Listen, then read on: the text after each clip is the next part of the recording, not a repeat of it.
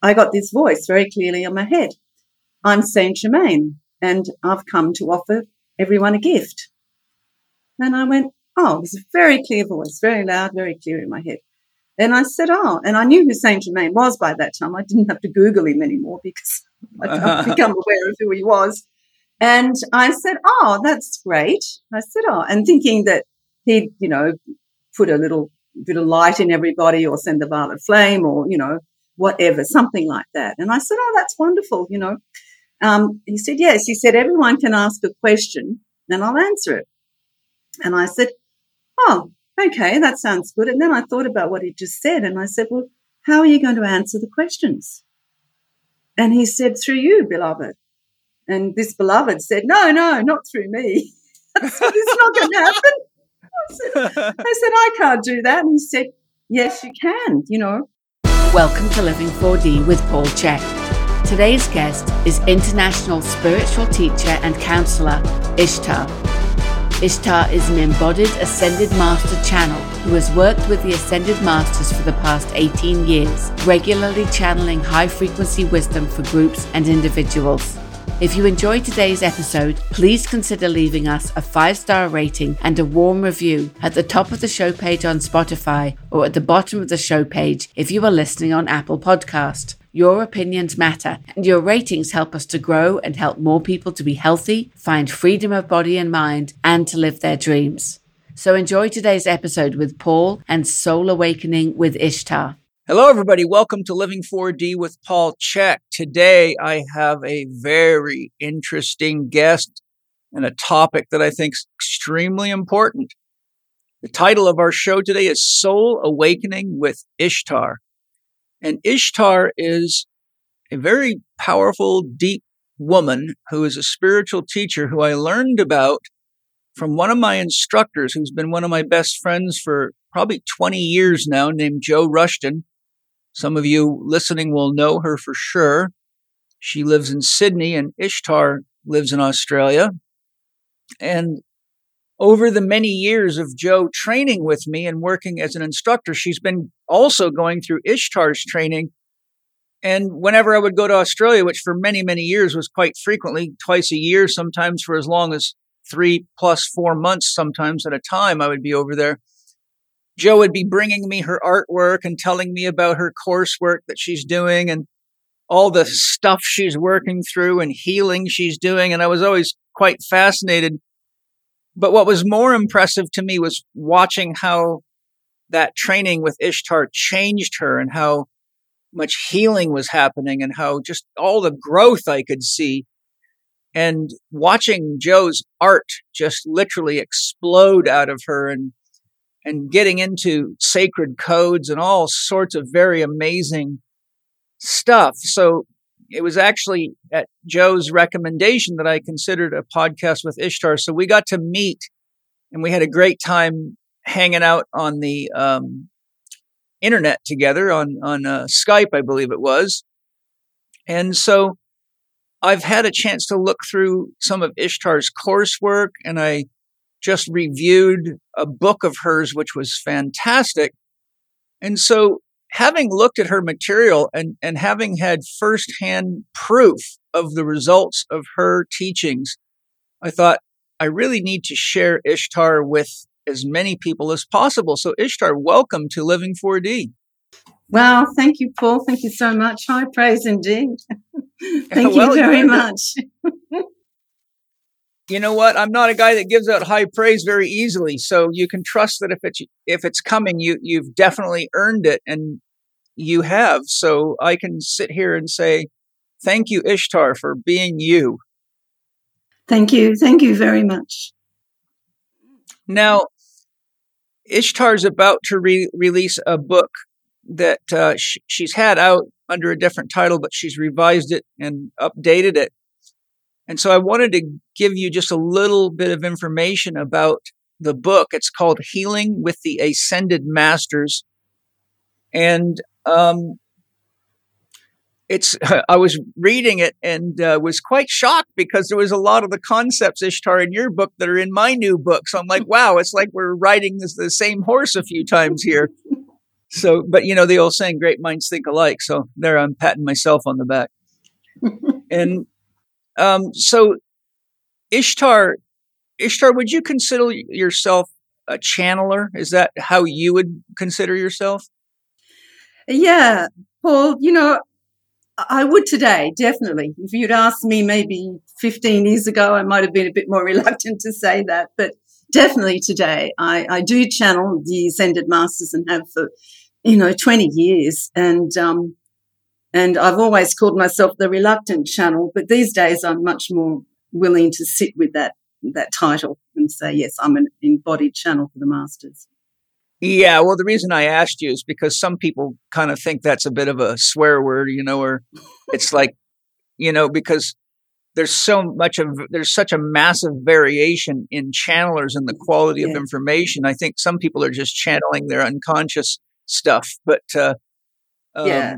And I was one of those people. I was very skeptical. So for a long time, I was extremely skeptical of channels. So for me to become a channel was just such a surprise to me, because if anyone had asked me 20 years ago, I would have said, "Oh, don't be crazy. That's not me, but, and that's why I was very reluctant to come into being a channel.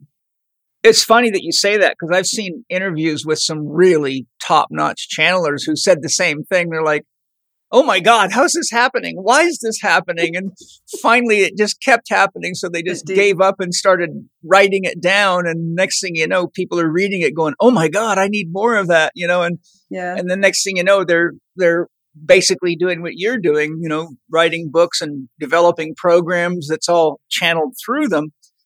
But I think, it doesn't matter where the information, I mean, if I said to anybody, okay, where are your thoughts coming from? They wouldn't be able to give me an answer, other than they'd say their brain. But, people like you and I know that that's not where they're coming from. No. So I think what's important is the quality of the information. And looking through your book, there's just a lot of really, not only science in there that's really quite good. And I'm very up on all that. So I was reading it. I'm like, wow, I didn't know Ishtar was so scientific. She's talking about plasma and electromagnetic forces. And I'm like, oh, this is cool. Well, I like to put a little bit of reference and background to the work that we do, because it's a lot of people think that, when you're talking about energy, that it can be, sort of out there and very hard to grasp the understanding of it. But when you put a little bit of science behind it, and when you put, real sort of practical appliance to it, you can see that it's right. It's correct. It's true. You can easily connect to it if you understand it. The Masters always told me that, and I'll say this a lot, the Masters told me, because I've been talking to them for 20 years. So that they often tell me things. So they say that when the mind is comfortable with something, then everything opens. But when the mind's not comfortable with it, then everything stays shut. So it's about getting the mind to be comfortable with something. And this has been a very important part of the work that I do. And I'm sure you're aware of that as well. Yes. And I do channel quite a lot. But I just don't call it channeling. I meet with great teachers that have passed over, be they yogis or mystics or Rumi or, great minds who's like Plotinus or somebody whose work I'm studying, but I have questions. And I'm like, okay, well, they're not here, but I'm just going to go connect to them, because I understand how consciousness works. And I know that nobody really dies. They just shapeshift into another vibrational realm. So I've found everybody's there. And for many years in my clinical practice, I'd be working on somebody, and all of a sudden there'd be a one of their relatives or a family member standing there that's passed over. And at first it was like, I was like, okay, what do I do with this? This person's trying to give me a message. And so I just had to check in with myself and because some people that scares them, or they think that you're crazy. But in every single case, what I did is I say, well, I need you to tell me something to tell your relative here that they know there's no way that I could possibly know, because otherwise they're just going to think I'm crazy and it's not going to be helpful. In every single case, they were able to tell me something that the person on the treatment table, usually they just burst out in tears. They're like, oh my God, how in the world could you know that? And I said, well, actually, I don't. Your father's standing right here telling me, or your mother, or your grandmother, or your uncle.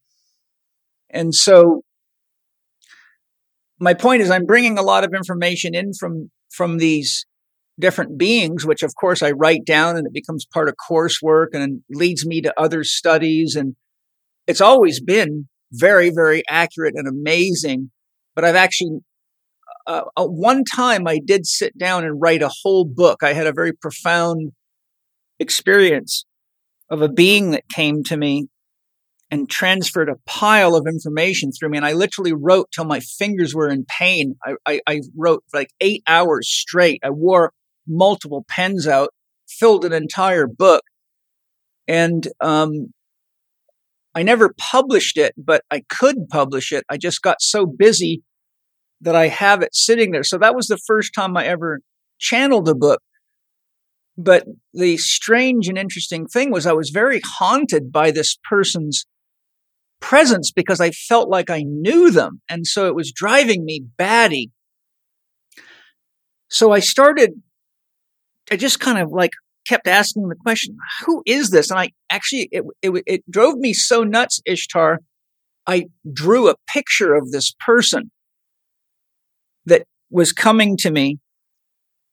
And as fate would have it, I was working on a guy at that time in my clinic who, for a living, owns a giant 3D printing company and does things like floats for the Rose Bowl parade, can do, styrofoam and things like that are like 40 and 50 feet tall. And so I was telling him this story and he said, well, do you have the picture? I said, yes. He goes, can I have a photocopy of it? I said, yeah. Well, what are you going to do with it? He says, I'll surprise you. You're not going to believe what happened. So maybe a month later in the mail, I got a box and I opened it up and it was a beautiful clay sculpture. And his professional artists working for him, took my picture and turned it into a 3D sculpture. And the instant that I saw it, I went, oh my God, that's Itzhak Bentov. And I went and opened up a picture of Itzhak, of one of his books, or I found a picture on the internet and put it next to the sculpture. And I went, holy shit, that's Itzhak Bentov talking to me, who's been a hero of mine for many years. I've read all his books, studied them over and over again. It's part of my teachings. So it was really like a wild experience because I made the connection between why I felt haunted by the presence of this being channeling to me. Amazing. But I wanted to share a little bit about what's in your book, just so people know what's in Healing with the Ascended Masters. So I'm just going to give you a quick rundown of the chapters, everybody. Chapter 1, Wisdom from Lord Maitreya. So she has different, you call them ascended masters. So they're different ascended masters that are giving her information about key aspects of things like our soul or different aspects of the soul or rays, which we're going to get into. So when I say Lord Maitreya or any of these other lords, those are the masters that are channeling to her, giving her this information. Chapter 2, what is energy? Chapter 3, open to all that you are. Chapter 4, time to resolve your karma. Chapter 5, the 13 ascended masters. Chapter 6, what are the universal rays, which we'll get into. Chapter 7, create a soul chart, and we'll talk about that too. Because the soul chart, doesn't that relate to the readings on the rays, Ishtar? Yes, it does. Yeah. Yes. Yeah. So I put my numbers in there for you in case you wanted to use me as an example at any point. I'd love to use you as an example, Paul. Look at it. Yeah. I'll just say right now for the listeners that I'm pretty skeptical of all that kind of stuff. So when Joe wanted to do it with me, at first I was doing it just because she wanted me to have the information. Second, I was doing it because it's what you've taught her and it's related to what we're talking about. But had so many astrology readings over the years that just turned out to be so fluffy, and it could have been anybody. I didn't tell Jo I felt that way because I didn't want her to feel, like I was wasting her time. But I wanted to also be honest and say, let's see what happens, because how else am I going to know? But once she started giving me the reading, I was like, holy shit, this is like too accurate, man. It's almost like I'm standing naked and Jo's reading me from the inside out. Now, of course, she used me to get the numbers, but she directed the whole process. And it was just very interesting. So I thought, since we're going to talk about this, I'll put myself on the chopping block, and you can use me as a guinea pig. And I'd love to. Because a lot of my listeners are real regular followers of the podcast. So they, I've been running it for a few years now. So they have enough of a sense of me that when you're talking about me, they're already going to have be able to connect it. It's not like they're getting a reading on someone they've never met, Yeah. So chapter 6, what are the universal rays? Chapter 7, create a soul chart. Chapter 8, step into mastery. That's always a good idea. Chapter 9, the power of the 12 universal rays. And more of these things will make sense as we go in the podcast. Chapter 10, how the universal rays are expressed. Chapter 11, the meaning of the universal rays. Chapter 12, open to love, which is always a great idea. Chapter 13, how to read your soul chart. That's important. And chapter 14, the power of a soul chart, which you'll find out as we go through. So, Ishtar, when you get to meet somebody like you,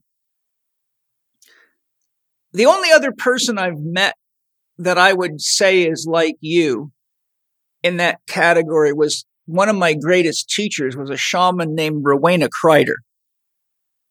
And oh my God, she was powerful. She was like, I used to go to bed at night thinking, how is it possible? She had about 7 master's degrees. She was an artist extraordinaire. She built her own house by hand when she was in her 70s. She lived on Mount Shasta in a tent for 7 years doing healing work on the planet. Mm. She was a master of music. She was a master of math. She wrote multiple books on the I Ching. She was an expert at the I Ching. She knew quantum physics inside out and backwards. She knew plant medicines inside out and backwards. Mm. She was a herbalist. One of the most profound experiences I had, I did a 7 days or more course called The 9 Egyptian Light Bodies. And in that course, she connected to each of us, just put her consciousness inside of us and sat at a piano and played what she said is the music of our soul. Mm. And most Amazing. people just broke down in tears. But when she played the music of my soul on the piano, it was just the most powerful, wild experience. Mm. And she could channel, shape shift, you name it. I mean, she was like so powerful, it was kind of freaky. And so when I read all this stuff that comes through you and I see all the stuff Jo's doing, I'm like, it must be interesting for people when they get to know you to realize what really happens inside of you. Oh, I'm just pretty ordinary, pretty normal. But I've been very blessed to receive these teachings from the masters. And, can I share with you how it started? Yeah, that's the thing I wanted to get to next. I was just trying to make the point that there's not many people on the planet that have the level of ability that you do. Mm-hmm. And the only person I could think of that I've ever encountered personally and worked with over several years was this one person. So now that I've established my respect for your authenticity and your abilities, I'd like you to give us a story of how your life unfolded, because you weren't always this way. No, I wasn't. I'll start that when I was young, I was actually always very psychic and I was very clairvoyant. And of course, in your youth, when you're very different to everyone else, that can always cause you a few problems. So I did shut all that down and I went on was a journalist in women's magazines for many years. Right. That's what you told me. I forgot what you were doing. Yeah. And anyway, in my sort of mid-40s, I decided to start doing some energy work, and I started doing some training in pranic healing and aromatherapy and all the stuff, you go into. And I'd studied astrology and tarot when I was young. And anyway, I was doing all that. And I went to this retreat, and there was a teacher there who was a channel, and she was a very powerful channel of the Ascended Masters. Now, I'd never heard of these Ascended Masters, and I'm in this retreat, and I'm pretending that I know all about them because I don't have a clue who they are. And I think they're talking about real people because I've never read anything about the Ascended Masters. So I'm nodding my head and very sagely going, yeah, sure, and of course, I go home and I have to Google what they are or who they are because I have no idea, and I'm astounded. And of course, being a skeptic, I was a huge skeptic of channels. And this woman, her name was Koala, there was a lot of teachers there, and I did all the courses at this retreat, and I went and listened. I thought, I better go and listen to this woman who was the channel. And she was doing her channeling in a teepee, so we're all sitting there cross-legged with our eyes closed. And here I am, I've got my eyes open, wondering where the wires are, that she's being fed all this information. Anyway, that's how skeptical I was. I really didn't believe any of it. And anyway, she channeled Lord Buddha. And it was my first experience of receiving frequency, of receiving high vibrational frequency through a channel, not words. And I can never tell you what she said because the words weren't important. What I received was an energetic activation, and I sat there with tears streaming down my face. And my whole energy, my whole being, and I couldn't tell you at the time, I didn't know what was happening. All I knew was something was happening that I couldn't explain, and it was extraordinary. So I went on to do a bit of work with her, and a few years later, she started up a school for a year, and I attended it. And she was a channel, so we're all learning this. There was about 30 people in the school. And I did it for a year. And at the end of that year, I was holding a meditation group by that stage. I've been doing that for a while. And I was at home holding a meditation group in my studio, and we were doing this meditation. And at the end of those meditations, I used to sit and we'd just decide what would we do next. We do a little psychic connection, clairvoyance, whatever, and talk to people. And I got this voice very clearly in my head. I'm Saint Germain, and I've come to offer everyone a gift. And I went, it was a very clear voice, very loud, very clear in my head. And I said, and I knew who Saint Germain was by that time. I didn't have to Google him anymore because I'd become aware of who he was. And I said, that's great. I said, and thinking that he'd, put a little bit of light in everybody or send the violet flame or, whatever, something like that. And I said, that's wonderful, He said, yes. He said, everyone can ask a question and I'll answer it. And I said, okay, that sounds good. And then I thought about what he just said and I said, well, how are you going to answer the questions? And he said, through you, beloved. And this beloved said, no, not through me. I said, it's not going to happen. I said, I can't do that. And he said, yes, you can, So funnily enough, that group that night was twice as large as normal. There was about 30-something people in the group. And I said to them all, I said, look, I've just been having this conversation with Saint Germain, and this is what he's proposed, and I'm very reluctant to even think about this. What does everybody think? And they all nod their heads and, yes, of course. And so, I said, all right, well, I'll give it a go, but I don't think I can do this. And I had a lot of fear and a lot of, feelings this is not possible and all the doubts and all the questions. And in that moment, I experienced this incredible wave of energy that just went through me, like peace. And I just went into this amazing space of peace. Even today, I get goosebumps when I remember it. It's very clear because it was so profound. And it's funny that right when you said that, I got goosebumps. Yeah. And it just went through me. And I went into this amazing sort of state, trance-like state. And we went around the room and everyone could ask questions. And he answered. I can't tell you what he said. I was in trance. I had no idea what he said. And halfway through, I came out of my trance and I said, I have to stop. I thought I was going to be violently ill. I was, just all this fear came up again. Suddenly again, this huge wave of energy just went through me. And I just went back into peace again. And often when I talk about this, it brings tears to my eyes because it was such an incredible experience. And then I went into this trance-like state and he completed the circle and everybody got to ask a question, even my mother who was there at the time. Wow. And everybody, got an answer to whatever they were asking. Now, I had no recollection of what he said. And it was for quite a while I used to go into trance-like states when the masters came in. And I had to keep my head down. So in those days, my chin used to be on my chest and I couldn't lift my head up. It was almost like I had a hand on my head. And they would speak and people would say it was not always easy to understand because I would speak and I would speak in a voice that had an accent. It wasn't my voice. And then Saint Germain came to me about a week or so later and he said to me, okay, now we'd like you to channel regularly for a group.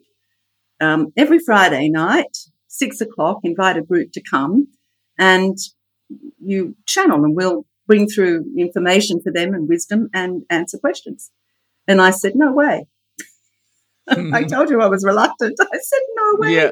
I said, I can't do that. I said, Friday night, everyone in Australia goes to the pub on Friday night. No one wants to come. I lived on a 10-acre property out in the country. I said, no one wants to come out here on Friday night. 6:00's too early. It's, every excuse in the book. He said, no, they'll come. They'll come. And I said, no, they won't. And he said, just try. And I went, all right. So I put it out there that I was going to do this. Anyway, first night, 30 people turn up. 6 years later, they were still coming every Friday night for 6 years. Wow. And so I was... Did you get over your fear? I don't know. No, there's still that nervousness. Not so much now, but in those days, there was still that nervousness. And I do a lot of preparation beforehand to make sure that I was really being able to hold the energy. I really wanted to do the right thing. I really wanted to be present and offer, the right thing. I still had my doubts. I still had my questions.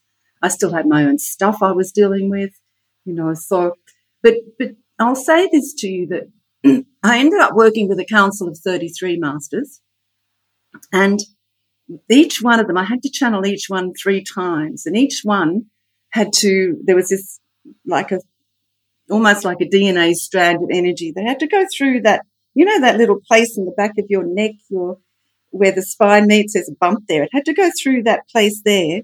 And then it goes down my kundalini into the earth and grounds into the earth. And yeah, you mean right here in the base of the skull? Yeah, in the base, where your little bump is. Yeah, so I used to go through there. That's where your medulla oblongata is. That's the brainstem. Yep, I had to go through there and it went down my kundalini, down my spine, into the earth. Had to happen 3 times with each master. And before that happened, while that was happening, my head was never allowed to come up. I had to keep my head down and sort of speak like this. And then when I'd finished channeling 3 times, over a period of time, of course, not in a row, then when I channeled that particular master, my head could then be free. I could lift it up. I didn't feel like it was being pushed down. And I couldn't actually lift it up. It was like a hand was on my head. It was, every time. And so I've realized over the years, and we're talking a long time now, that when I bring through the frequency of the master, it's vibrational frequency, it's consciousness. And I share it through the words, but also through the energy I'm sharing. And that consciousness moves through me.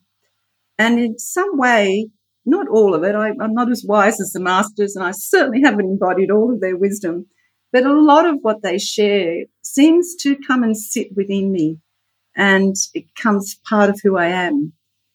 And that's also what I share with people, because when I'm channeling the words, and the masters have often said I could just say blah, blah, blah, it wouldn't matter. Not the words. Right. It's the actual encodements, we call it, on the waves of energy that move out through the channel that touch people. So I always say we're a high frequency channel. So that's what we channel, is high frequency, not information or knowledge. Lots of other people do that. I don't actually do that, although there is information and knowledge in a lot of what I bring through. But it's more about the frequency, and it's more about allowing that to touch people when they're ready to receive it, and that opens up their cellular structure, their molecular structure in some way. And I've seen that so many times now. So that's a bit of my story. Yeah, it's pretty interesting. And what do you think it is that leads one to being selected for that responsibility? Look, Paul, it's a good question, because I've often asked it, and the masters have told me that I actually have worked with them with this particular council before, not on Earth, but somewhere else. So therefore, when I incarnated in this lifetime, and it's not the first time on Earth I've done it, they came to me again when I was ready, because when I was younger, I certainly wasn't ready to do it. And that's why, because I have a connection to them that I was totally oblivious to for such a long time. And I have a not-for-profit group that's been going for 8 years now, what we call Mentors of Love and Wisdom. And they're all channel students that they've done courses with me. And there's 89 of them in this group. We've been together for 8 years. But nobody has yet stepped forward to channel, a council of masters. And I often think, well, that's strange. You think that there would be more people that would do that, but apparently that's not the case.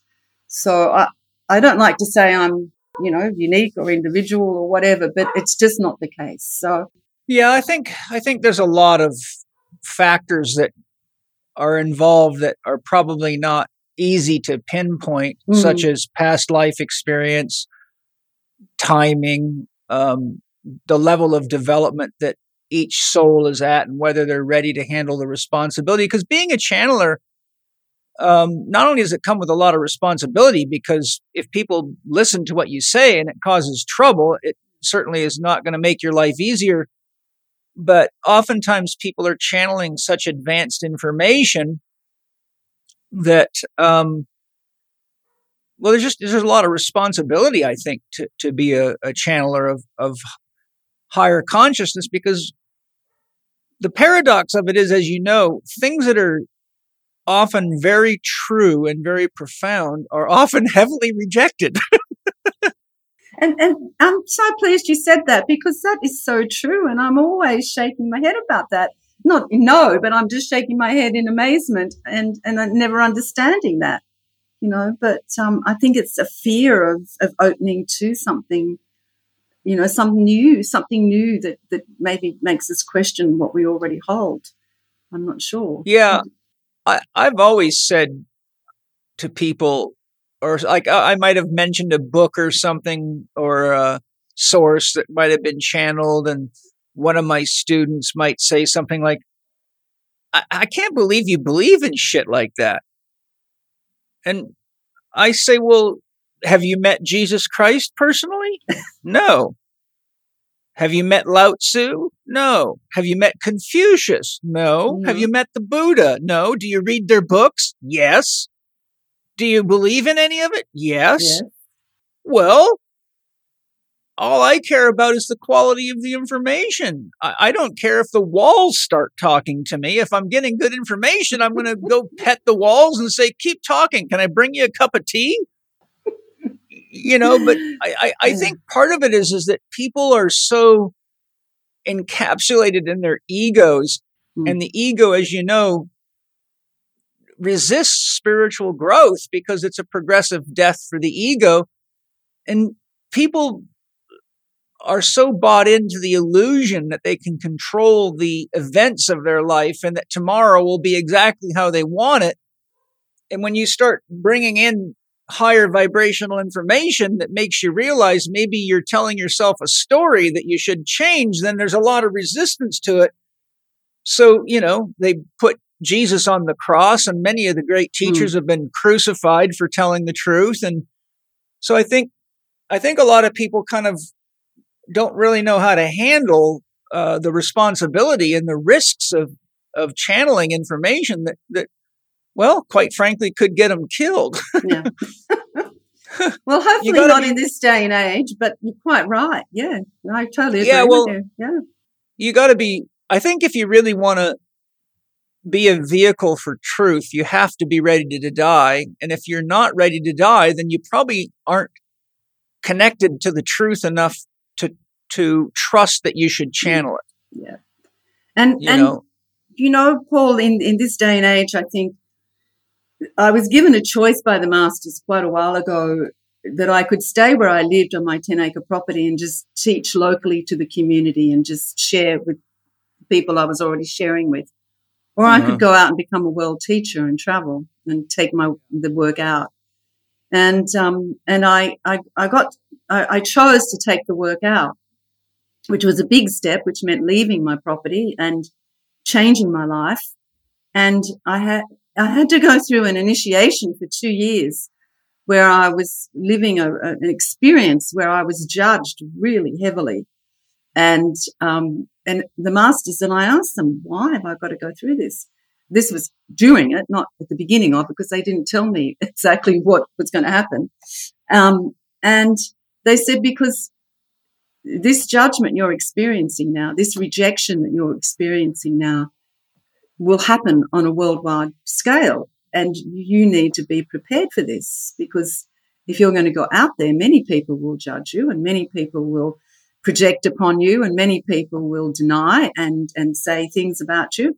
And if you're not prepared and ready, you won't be able to do the work. And they were quite right. I didn't realize it, but they were quite right. So the judgment was coming from other people, not like a course of judgment from the masters themselves. No, from other people. Yeah. But of course, it was simply a reflection of my own judgment of myself. It was being reflected to me. Sure. So, I mean, that was something that I had to work on. So that was shown to me very clearly. Yeah, I think it's great though, because no matter who you are, there's an old saying: you can always tell who the pioneers are. They got arrows in their back. I've actually pulled an arrow out of my back. So. Oh, wow. I must not have felt very good.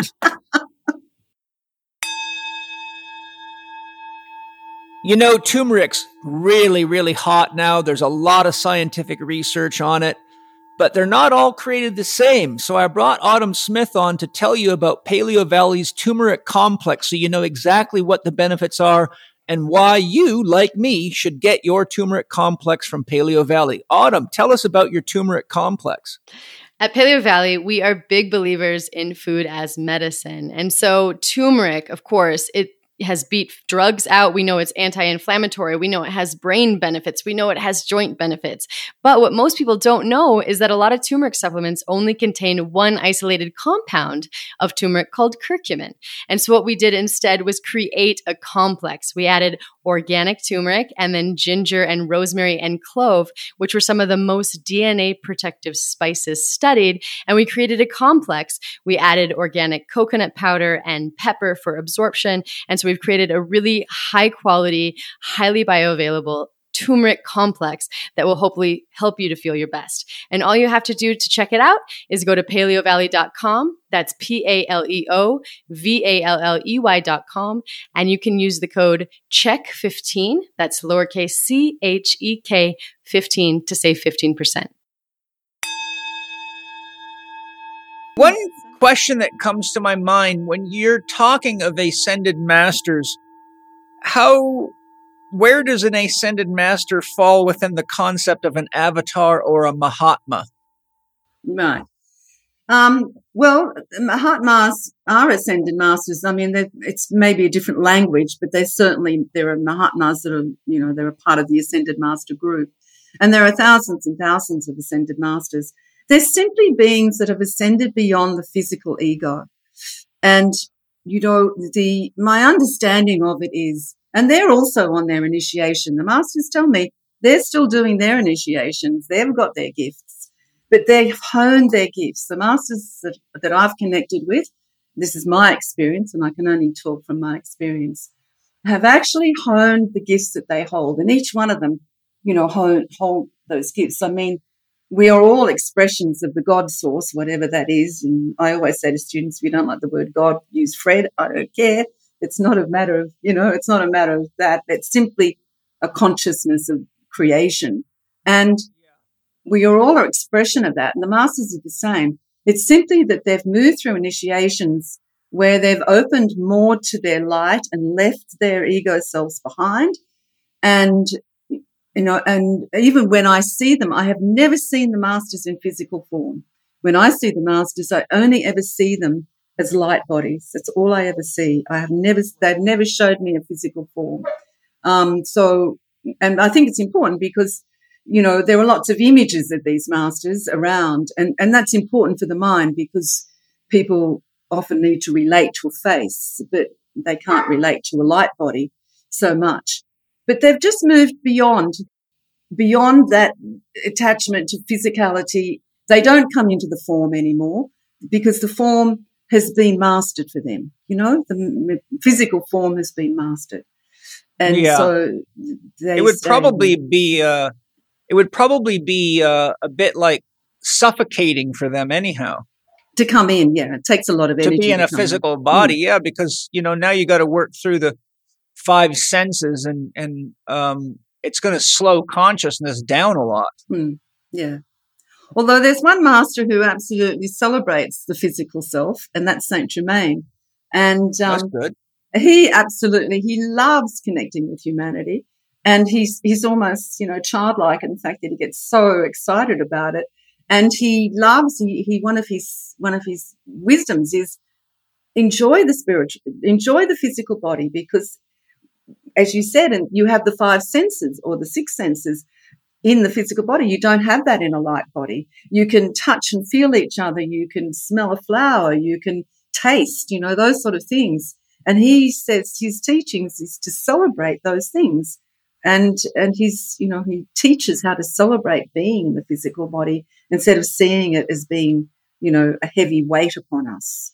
So, he really sees that very clearly. That brings up a question that I had when I was reading your book yesterday. And I've heard this many times. You're not at all the first person to say that you don't have touch and taste and all those experiences when you're in a light body. But, I'm a remote viewer and I've been all over the place and I can literally meet people. I can smell foods and drinks. I can smell flowers. I find that I have, and I call it my spirit body because I'm moving in it's almost like a light body. It's a body of light. It is. Sometimes it's called a doppelganger or a body double. But like if I go to the sun, I'm in my light body, but I can pick things up. I can taste things. So I've always wondered why it is that people have this idea that someone like an ascended master can't enjoy the smell of things or the kind of the things that we think only can come through the senses, because every one of our senses has a voyance to it. We have clairvoyance, seeing what can't be seen with the physical eyes; clairaudience, I hear what can't be heard with the ears; clairsentience, I feel what can't be felt with the senses. And all of those voyances are really what we have as physical senses actually begin in higher consciousness as that capacity. But because it's consciousness that's creating the body and the structure, what we call our 5 senses is really the end product of a higher vibrational capacity. So I wanted to bring that up with you because I've always found that interesting that people say you can't do that in a light body, but I do it all the time. It's not a matter that you can't do it. It's a matter that when you're in the physical body, you're doing it from a physical body. So your base is the physical body. You're still working through all 12 energy bodies, which is your field. So you're still, even though you're out there, you're working with you're working with those things, you are still working through all of those energy bodies that you require to work through when you're in a physical body, whether it be this physical body, whether you're an ant, whether you're an extraterrestrial being, whatever physical form you have taken, you are still working through energetic bodies. When you move through your ascension process, you no longer work through those energetic bodies because there's no need for them. So that's my understanding. So, and they have no attachment to it after that. They just have a consciousness of, what could I say? It's a connection consciousness, but there's no individualized sense of touch, feel, or whatever. It's no longer, I'm not even going to say the word important because it's not about importance. It's simply, it's no longer part of their experience. Yeah. You see, the thing for me is I understand what you're saying, but my body's laying here in my, my massage chair, which I like because I can recline and get real comfortable for that type of work. But my physical senses can't travel to the moon or to Venus. No. They can. You're taking your spirit body, your spiritual self to different places. Of course you can, because that's still all part of your experience. You haven't moved through the ascension process. So no, I mean my physical body is laying in the chair. Yeah. So the taste buds that taste here aren't what's tasting there because they're not there. But they're connected. Yeah, they might be connected, but the point is, how do you have the experience of drinking water on another planet when your physical body's here and it's not drinking any water? Because you're still working through the physical matter. You're still working through physical matter. If you're actually on another planet drinking water, you're still connected to physical matter. You're still in those realms of physical matter. That's my understanding of it. You mean the matter on the other planet? Yeah. Yeah. Connecting to that yeah. physical matter. Mm. Yeah. My point that I thought you were saying is that the only reason I can do that is because I'm using the senses in my body. But I'm saying, well, my body's sitting in a chair and I'm, 1,000,000 miles from here. So, for me, what it is, because when I always ask myself these questions, is that the same consciousness that creates the physical senses works in any level of the body. So when I'm in the astral body, the same mechanism that is actually, there's a meditation that I do that is you could do it, but most people have a hard time with it. It's called seeing the seer and hearing the listener and feeling the feeler. So sometimes I go into meditation and I'll just maybe look at a piece of my art and I'll hold the question or I'll hold the intention. I don't want to see with my physical eyes. I want to move back in to the depths of my soul so that I can be with the soul that's looking through the eyes. Point being, I've been able to do that, and I've had some very profound experiences, some of them not at all what I expected would happen. And so I guess what I'm saying is that each energy level I go backward still has the wisdom of how to smell, touch, taste, feel, because it's ultimately what's channeling that into the body. And when you die, all that stuff happens, but the other bodies are going away, so they're taking that with them. That's right. But of course, when you ascend out of the realms of matter, because you've mastered matter, those bodies don't exist anymore. Right. Well, you don't need them. Yeah. No. So you're just pure consciousness. There's another thing that I'll share with you. Be interested to hear your thoughts on this. This is, of course, based on my own experience. I have found that matter is a relative concept. And here's how I describe it to my students. Let's pretend that you were God, which you are, and you made a video game and you said, I am going to enter the game and to make an agreement with myself that I can't get out of the game until I win it. But the game, just like a video game, is not made of anything but light bouncing around in electric circuits, but it's all light. And so what I have found is that when I go into these other dimensions, like the astral or different dimensions, most of them are astral, but it depends on how you want to categorize the astral. But anywhere that I can go in my light body, even into dimensions that are not physical like this, but they're made of light, I've met beings made of light many times and hugged them and had relationships. So my point is, if you were inside the video game and you were inside of a house, it would seem just as real as the house that you're sitting in right now. That's right. So what I found is that concept of matter is always relative to the zero force of consciousness itself, because anything other than unconditional love or zero is something, and it seems like it's material relative to your actual authentic state at the highest level, which is God consciousness. So my point is, matter to me is a relative concept. We think of matter as rocks and houses and trees and wood. But what I'm saying from my own experience is that I can have a dream of houses, trees, and wood, and they're just as physical in the dream. So what are your thoughts on the relativity of the concept of matter? No, I totally agree with what you're saying. Definitely. Of course you can do that. And each of us is different in how we experience that due to the fact of how open we are to have that experience. Yeah. You know, and how much input we're allowing to come in. So you're allowing, I mean, you have a mind and a heart and a consciousness that's really open and willing to receive. But I'm interested. I'm curious. You are curious, but you're very open, and you're open to that.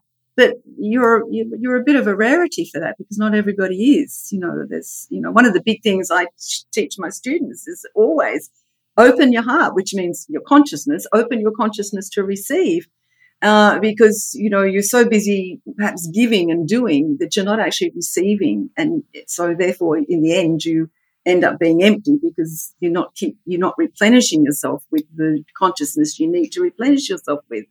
But of course you're doing that all the time, because you're out there having those experiences, opening to that spiritual connection, opening your consciousness to whatever is coming to meet you, and through your curiosity, but through your vast expanse of being able to do that. But not everybody is able to do that at the moment, or are choosing, because choice is such a big thing.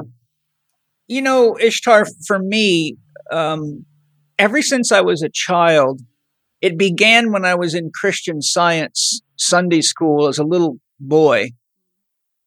And I just felt what they were saying was so wrong when they, I've said it on my podcast lots of times, so I won't rehash it. But basically, as I was listening to say what God is, but then saying God would burn you in hell and all this stuff, I'm like, how can you believe that? Yes, it's a good question. How can you tell me that God is love and God loves me, but God will burn me in hell? I mean, because if God is everything, God's burning God in hell.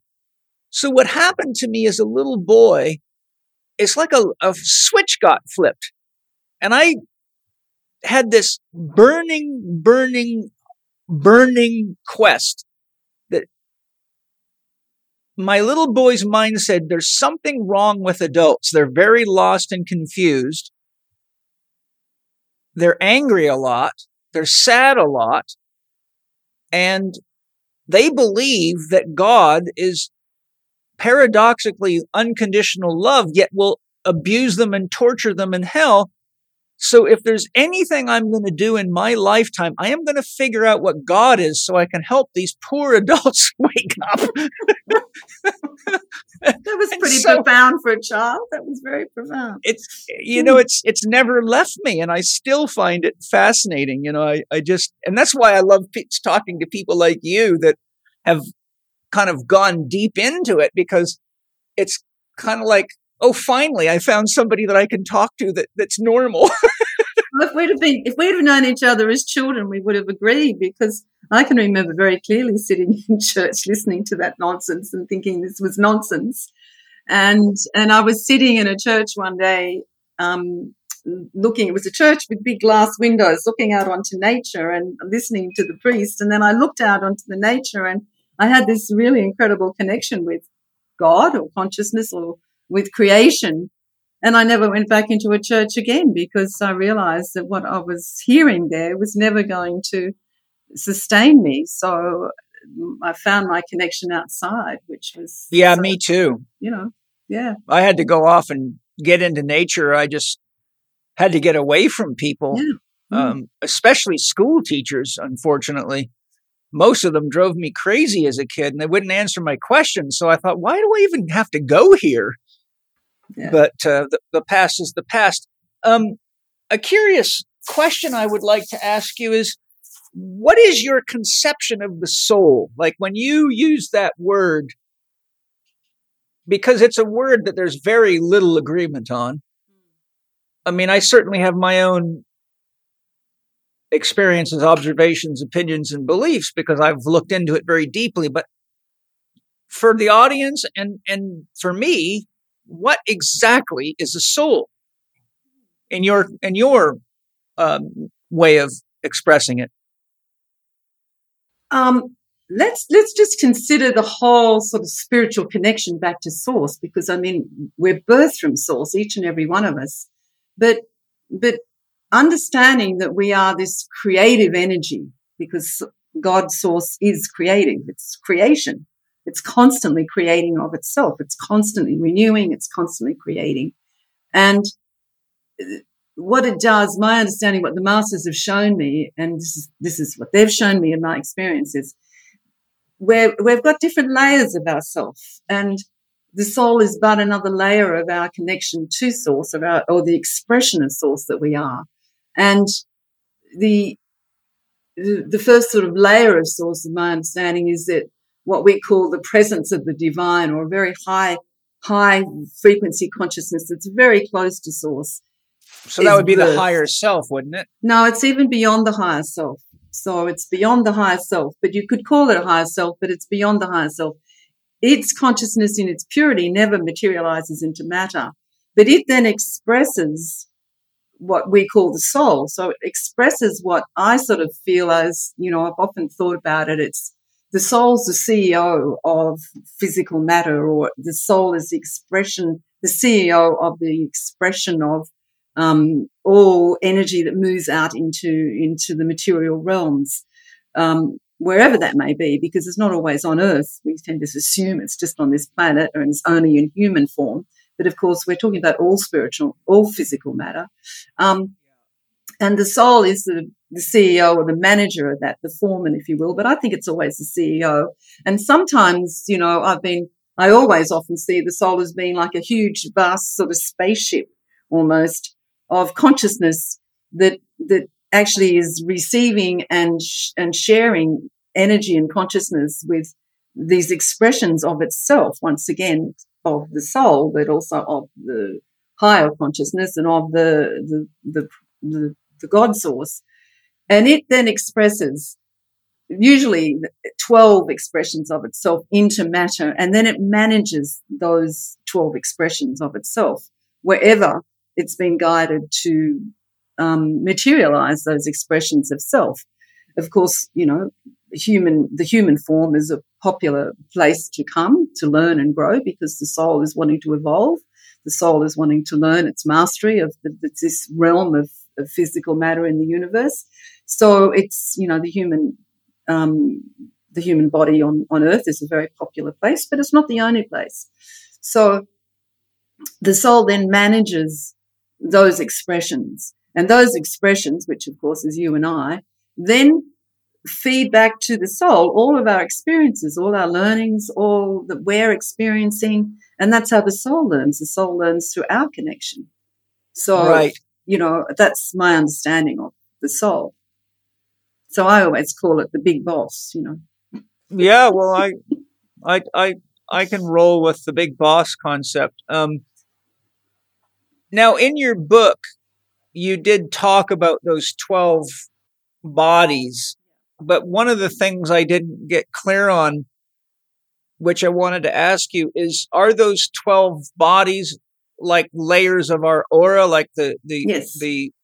okay, because I wasn't sure if you were suggesting that, because I'll lead into this, but there are many authors and teachers out there that I've studied that have said that you can actually be Ishtar right now, and somewhere else in the universe, there's another aspect of your soul living a parallel life, but having very different experiences, and that the soul does not have to live a linear time experience. Like Ishtar is only Ishtar, birth to death, and then she can become someone else.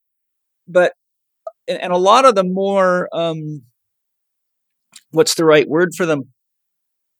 Some of the people that are in your class, but they're more oriented towards quantum physics, talk about parallel dimensions, many worlds type concepts, and basically because God is infinite, we can be living a lifetime in another dimension of reality while we're simultaneous living here, but we're mostly only conscious of ourselves here, but that the soul's powerful enough to actually give itself the experiences of living multiple lives at any given time. I wonder what your thoughts are on that. Yeah, no, I totally agree with that.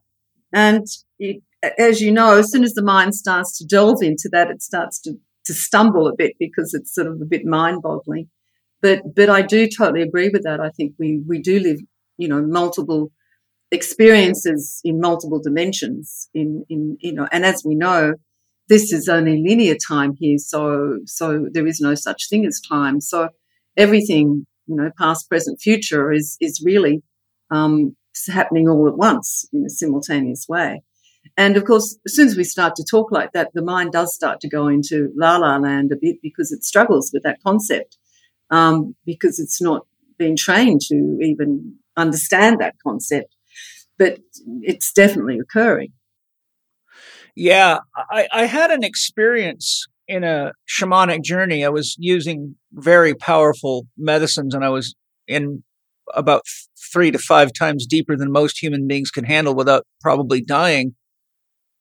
But all of a sudden, I was on another planet in another experience altogether, and I had a wife and kids, and it was very profound. It actually shocked me to my core because I found myself in another body, but I absolutely knew for sure it was me. I knew this woman. I knew my children. And it was in a more native environment. I was living in a grass hut. I knew everybody in the village. They knew me. Yet here I was laying on the floor, and I knew I was here too. And it really, it took me about 2 or 3 months to process that experience, because I was like, wow, that is so bloody wild. And if that's happening there, maybe I'm also other places as well, but I just don't know it. And I can see how we have to kind of have a firewall, because what if you're driving a car and someone's throwing a spear at you in another dimension and you're dodging a spear and you kill yourself or crash into somebody? That's right. Yeah. Managing multiple lives with the human mind is not always easy, because, if you're managing you're connecting with maybe 10, what do you do with that in one moment? Yeah. The mind wouldn't struggle with that. And the thing is, I mean, I've done taken people on lots of journeys. I've done lots of spiritual journeys where they have had those connections. And, they've been very, I've led them through, not that I'm showing them, they've actually experienced it through me holding the space for them. And I've done hundreds of those, more than hundreds, but where there is that connection, and I've seen it time and time again. So, and it's not just past life, it's actually having a connection in a different planet, different place, different things. And also not always in a human form. So, we're not always been in human form. So that's been interesting too. That brings up a question that I'll put in that I didn't plan on talking about, but I want to bring it up with you because I would love to see what you think. In my remote viewing, I've ran into many what we would call aliens. and had full-blown conversations with them and learned things from them. And what I found is through all these experiences, which is too many to count now, is that right where we're sitting, right in our chair, there's many worlds that are on different frequency bands. And what I found is that the universe is so densely populated with life, but we only think of life as biological life, but we don't realize that if you could jump up to what I often refer to as another octave, just like a dog can hear a dog whistle, but we can't, it's able to hear an octave above our hearing.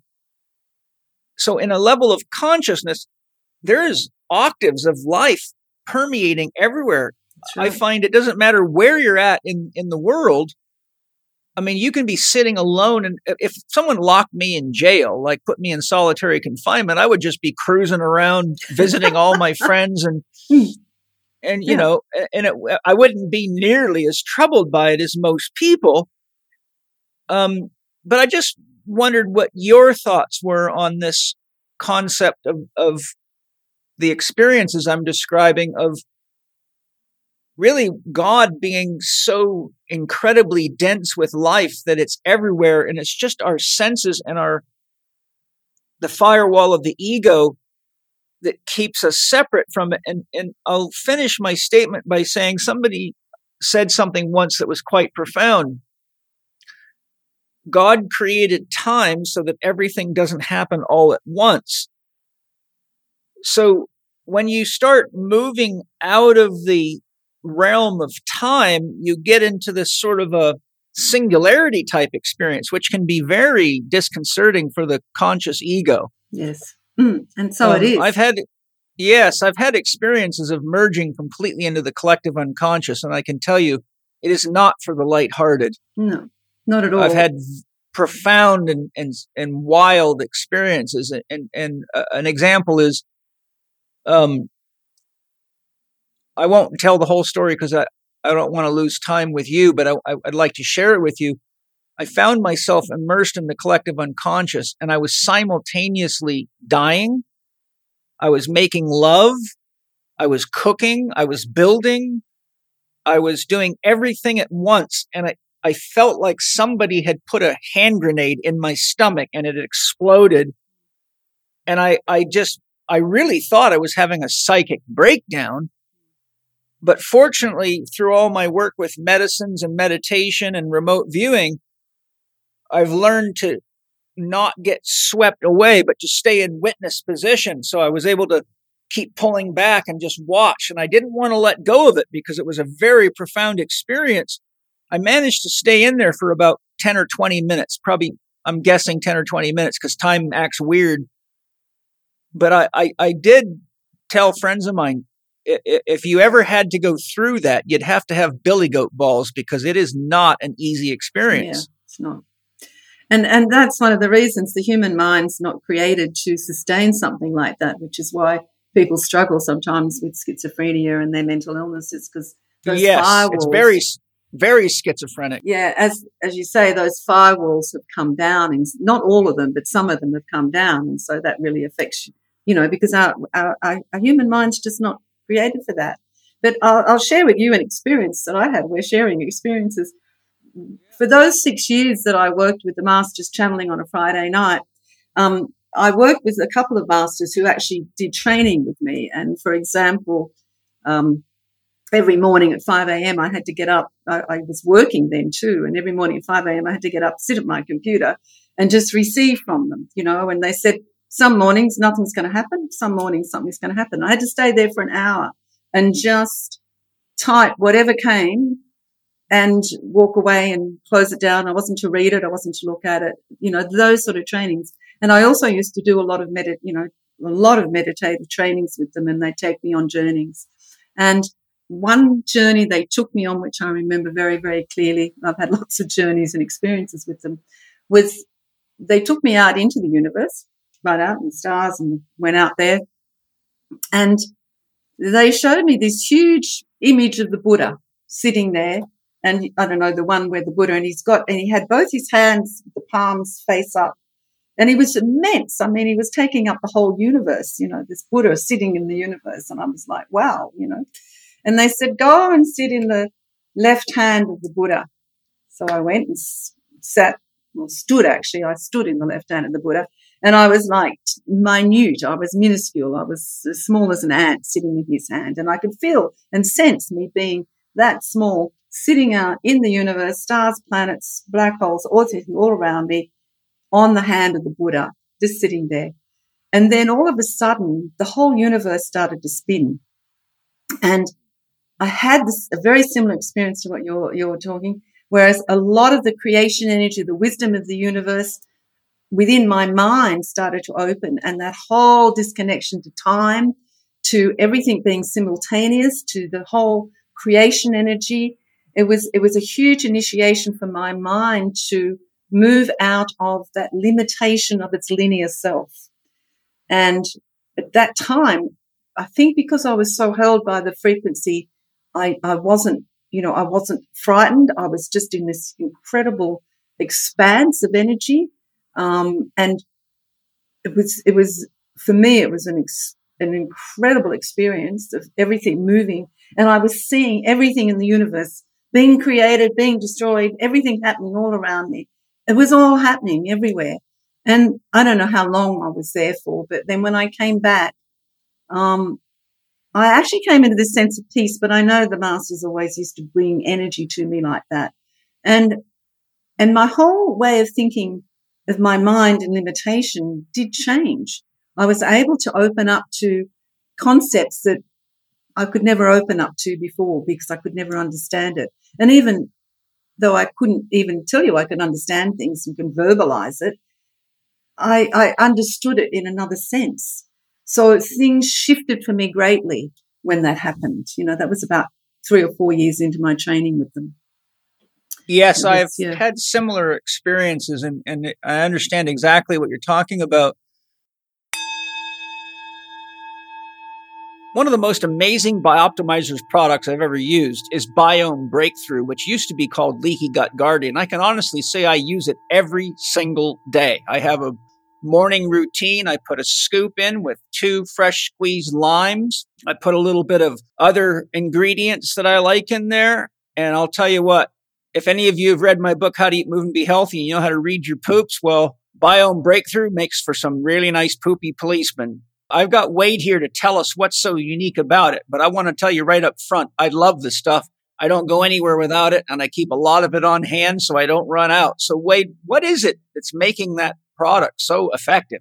Well, first and foremost, we have to look at what's happening in the population at large. And Harvard just released an extensive study demonstrating that virtually everyone has some degree of leaky gut. And that means the gut permeability of our intestines is leaking toxins into the system, which are causing immunoresponses. Now, some people that's sneezing or allergies, but then it can move on to more inflammatory conditions. And anybody that's checked out your work understands this. The question is, how do you actually seal the gut so that you can stop this from happening? And we have a partnership with Birch International University in Croatia, where we have a team of PhD scientists working on this. And we've been able to combine a unique product called IGY Max, which is a patented egg-based product that enhances your gut health and reverses the damage that can be done by all these toxins that are leading to leaky gut. But when we combined it with some specific probiotics, they work synergistically together to be able to repair leaky gut in literally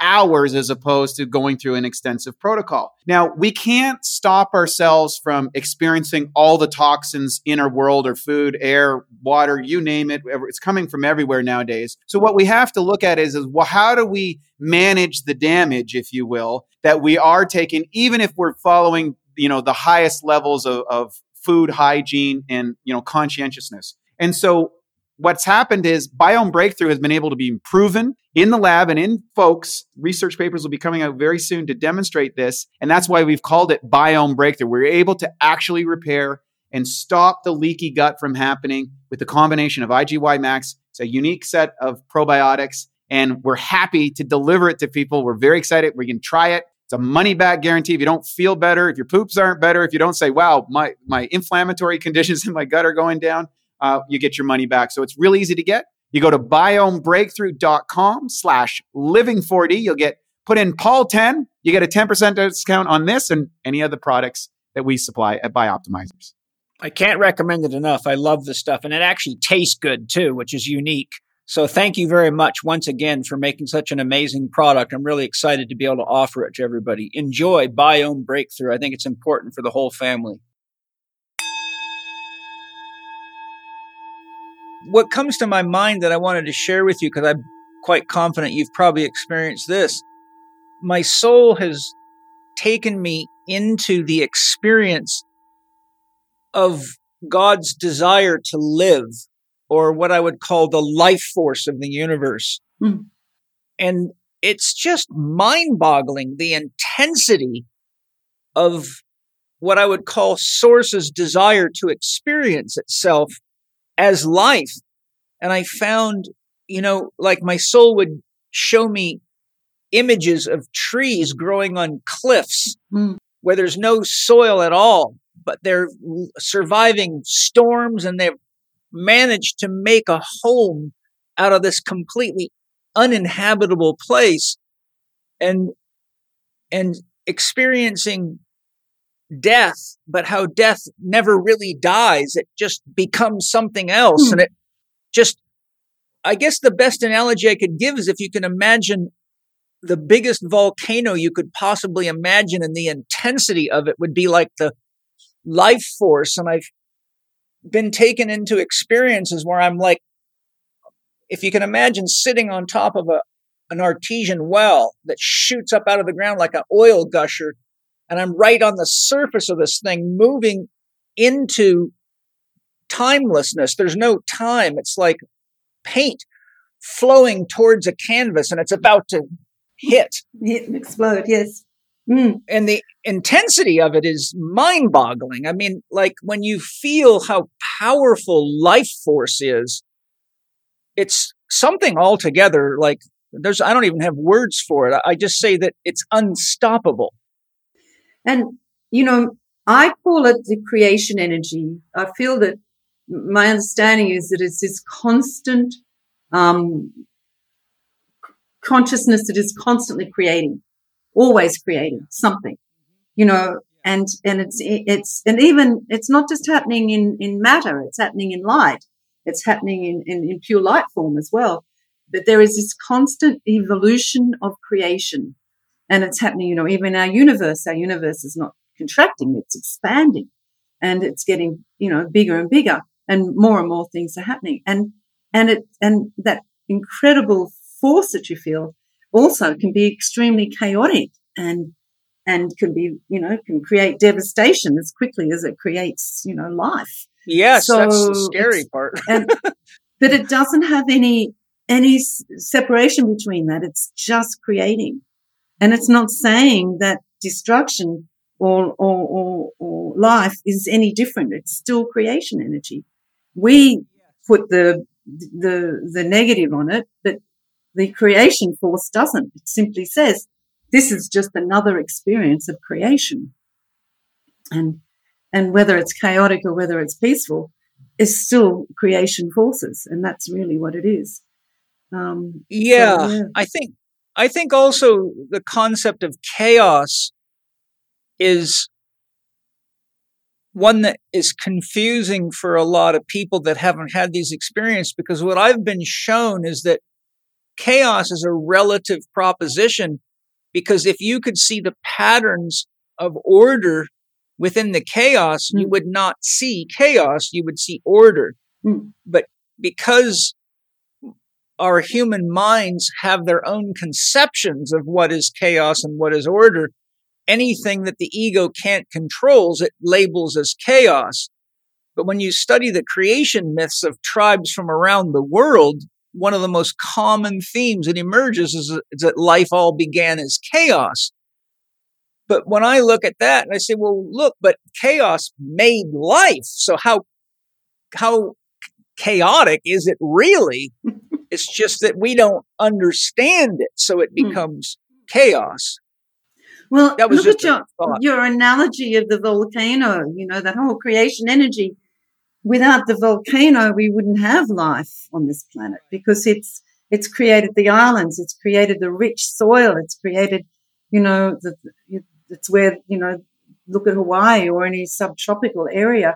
Everywhere there's chaos. There's been volcanoes. We have all over Australia. We have dead volcanoes that have created the land masses.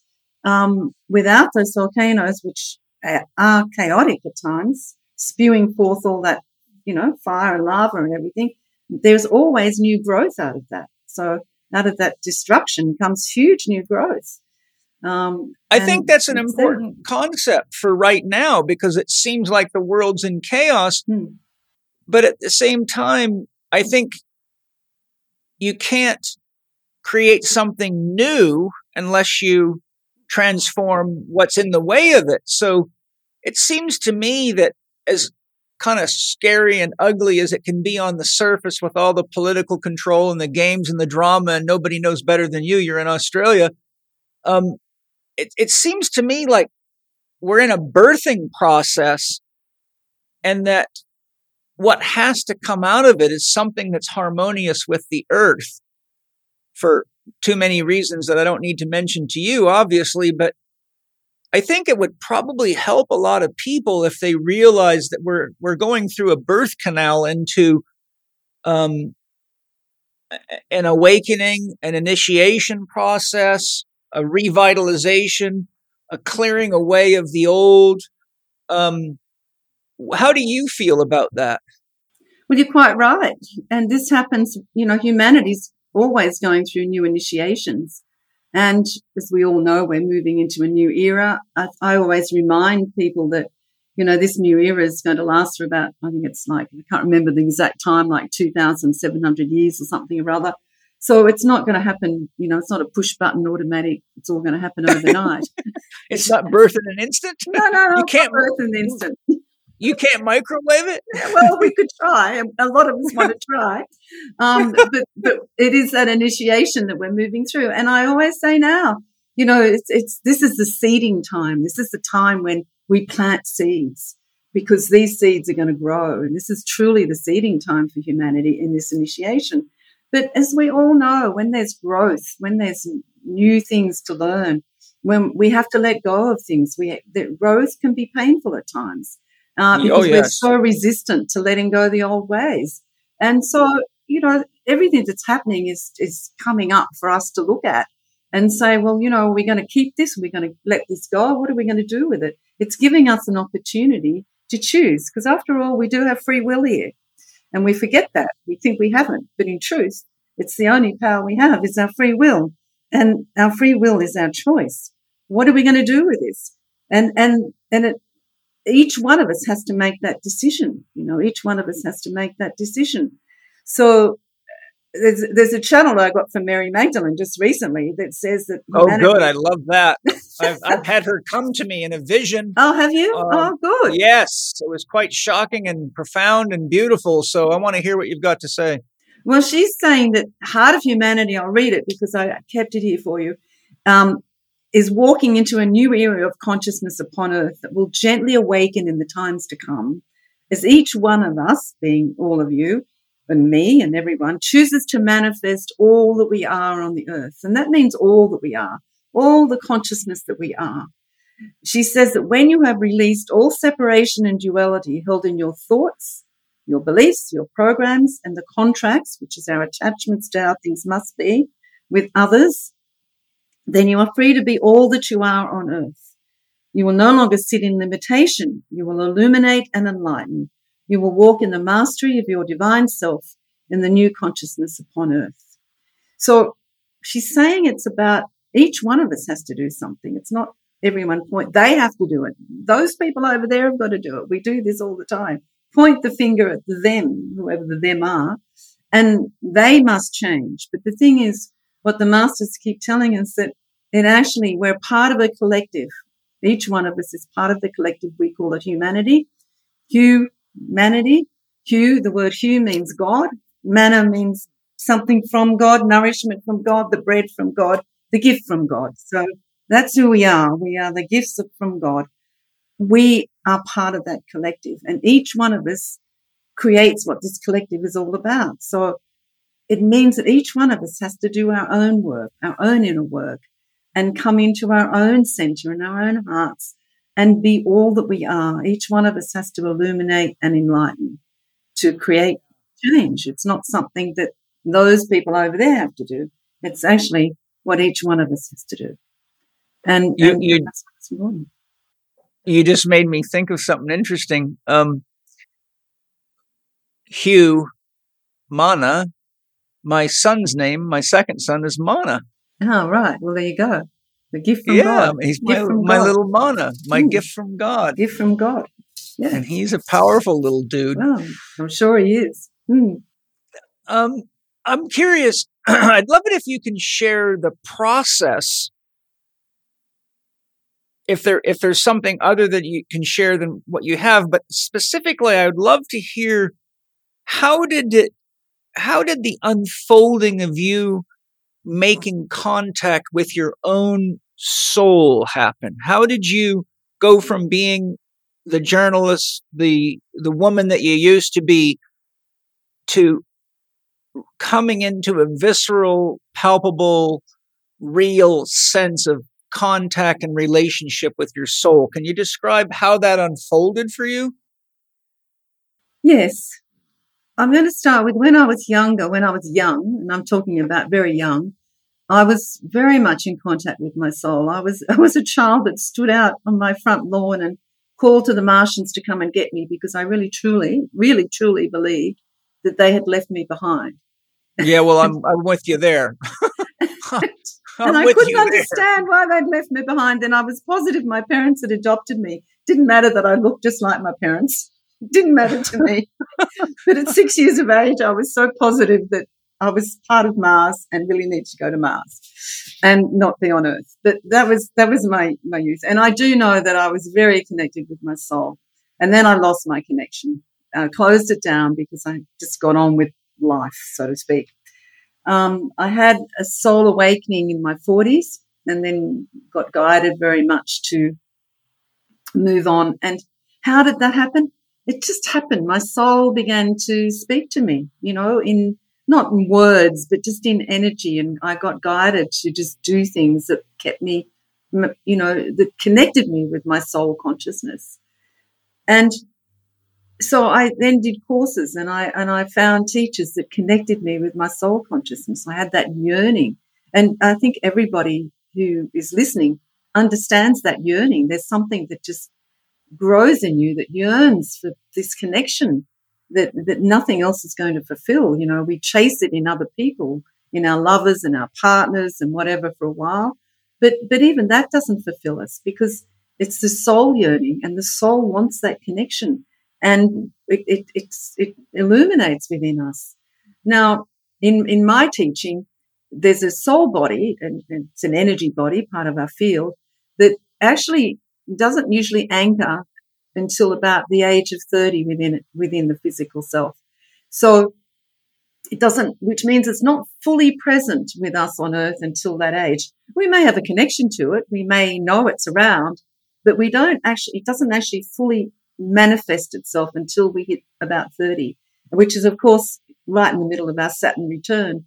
But also, too, it may never manifest in ourselves because we actually have to make a choice to open to our soul. It's not going to force itself on us. And I think this is something that everyone needs to understand. The masters will never force themselves on you. The angels, no being will ever force themselves on you. They'll come to you and ask if you're willing to open to a connection. And if you are, wonderful. But if you're not, there's no judgment that they'll step back, they'll walk away. And this is the same with your soul. If your soul comes to you and says, hey, I'm here to connect, and you're saying, no, I don't want to connect, the soul will step back. It won't force itself on you. But if there's a yearning in your heart, you're going to say yes. You might be frightened, you might have doubts, but you're still going to open. And the soul, when invited, comes in. And so it's a matter of choice. But the yearning within you helps you to have that choice.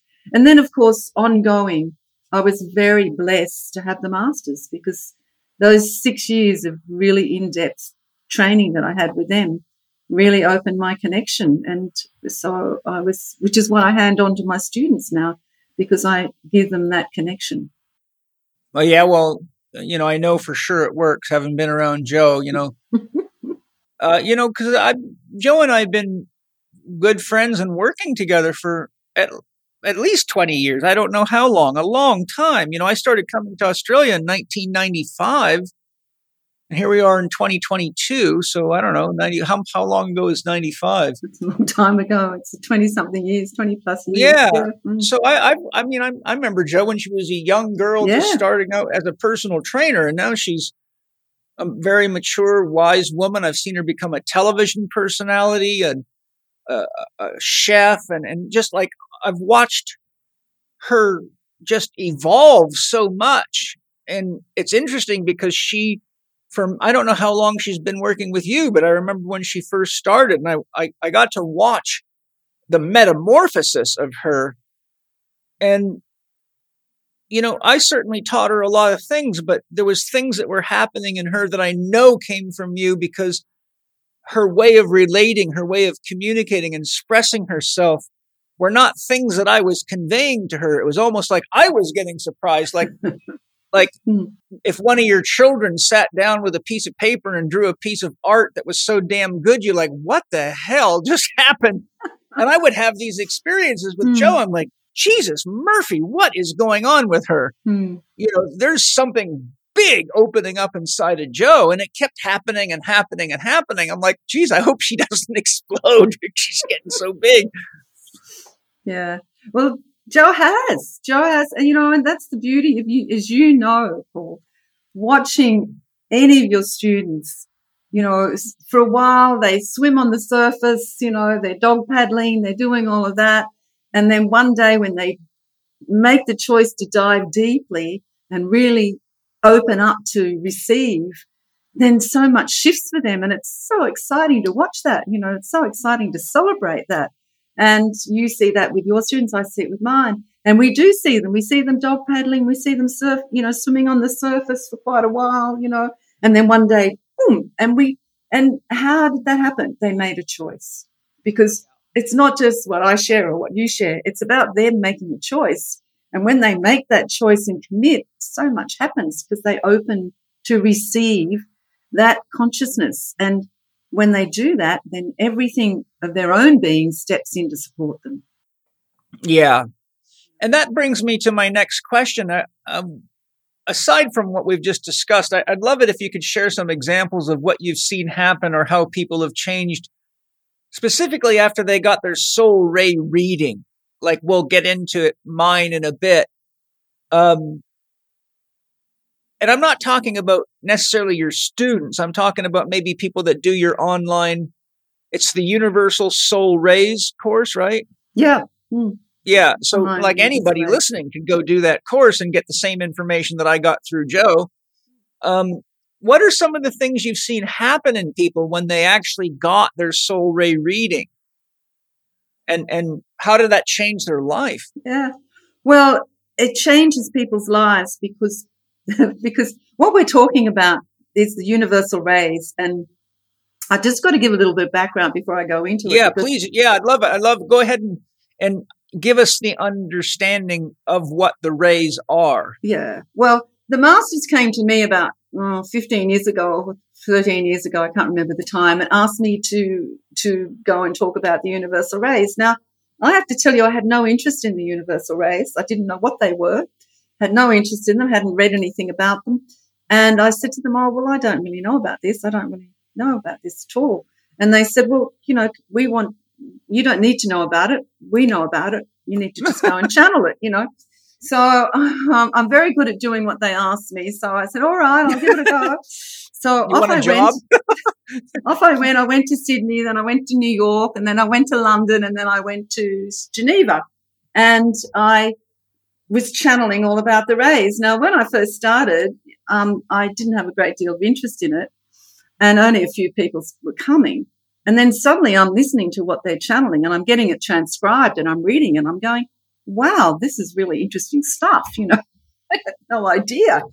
And so I got interested. And of course, lots of people got interested. And then after about 18 months of me doing that, the masters came to me and said, all right, now we want you to create a healing program from this. And once again, you can get the pattern with me now, Paul.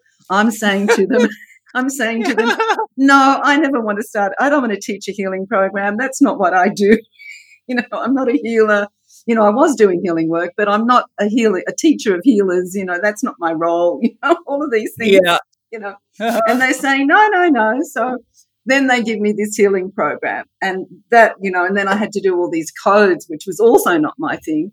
And that was, I was like, I can't do this. I was sitting at the dining room table for months trying to channel these codes because I had such resistance to it. But anyway, they all flowed through and they're quite amazing now. But, they are. I've seen them. And just looking at them affects you. It's really, it reminds me of biogeometry signatures and how powerful they are. I know.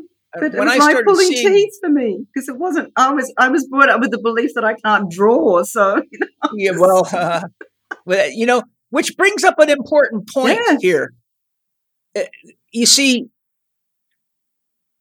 the fact that you can't draw, but what comes out of you, if that's not evidence that you're channeling higher consciousness or higher beings, it would be like if all of a sudden my son woke up and he was a world-class hockey player, but yesterday he couldn't even hold a hockey stick. Yes. Yeah. For the listeners, I'm saying, like, if you can see the kind of stuff that comes out of Ishtar or read her books or see what my student Joe produces, like these codes are, it's like she's a code master. Yeah. She's incredible. Yeah. It's like you're reading, it would be as though you'd walk into a Muslim mosque with, how they have just the most gorgeous art and Hebrew that's right. on the walls, and it's stunningly beautiful. I mean, like when I look at what's coming through Joe, I'm like, my God, I've got a friend who's a very powerful shaman and channeler. My God, when he channels, it's like, I wouldn't want too many people to be around. The amount of energy that comes through him, it's intense. And this guy does art freehand in Ishtar. It is mind-boggling. It's like Joe's codes, but he's doing these 5-foot canvases, and you look at it, and you cannot look at that art without having a very powerful experience. In fact, he brought 5 pieces of art he'd never shown to anybody over to the house recently for a ceremony that I had, a quiet ceremony with just one of my buddies. And I said, my God, I have got to go. I had 2 of my friends here. Angie was here. I think we had three people here visiting that were helping us work on the property. And I asked him permission I said, I just need you to let my friends see this. This is such a rare experience to be able to see art like this. One of my buddies, Ishtar, walked in the door, and the first thing he did, and I watched him, not even conscious that he did it, he got down on his knees in front of one of those paintings and just started to pray. Instantly, like he had seen God. So when you see stuff like that coming through somebody, you have got to come to the realization that you're just going to deny the reality that's in front of you, or there's something very profound going on. And when I see profound things going on, I get really curious. I'm like, well, I need to look down that rabbit hole, baby. But anyway, I didn't mean to interrupt you. I just wanted to make the point that this is an example of how you know that what's coming through someone like you is real. Well, it's a bit like my singing and sounding. I sound a lot of ancient prayers when I channel. And I've always grown up with the belief I can't sing. I was kicked out of the choir because I was told I can't sing when I was in school. So the masters, started years ago to get me to make these sounds and come up with ancient prayers. And I'm like, I can't sing, but when they're channeling, I don't have a choice. It just comes through, So now I'm used to it, but still, there's that thought, I can't sing, I can't sound, but I can do it when I channel. So it's the same thing. It's, codes. all my experiences with the masters have pushed all my buttons and pushed all my limitations.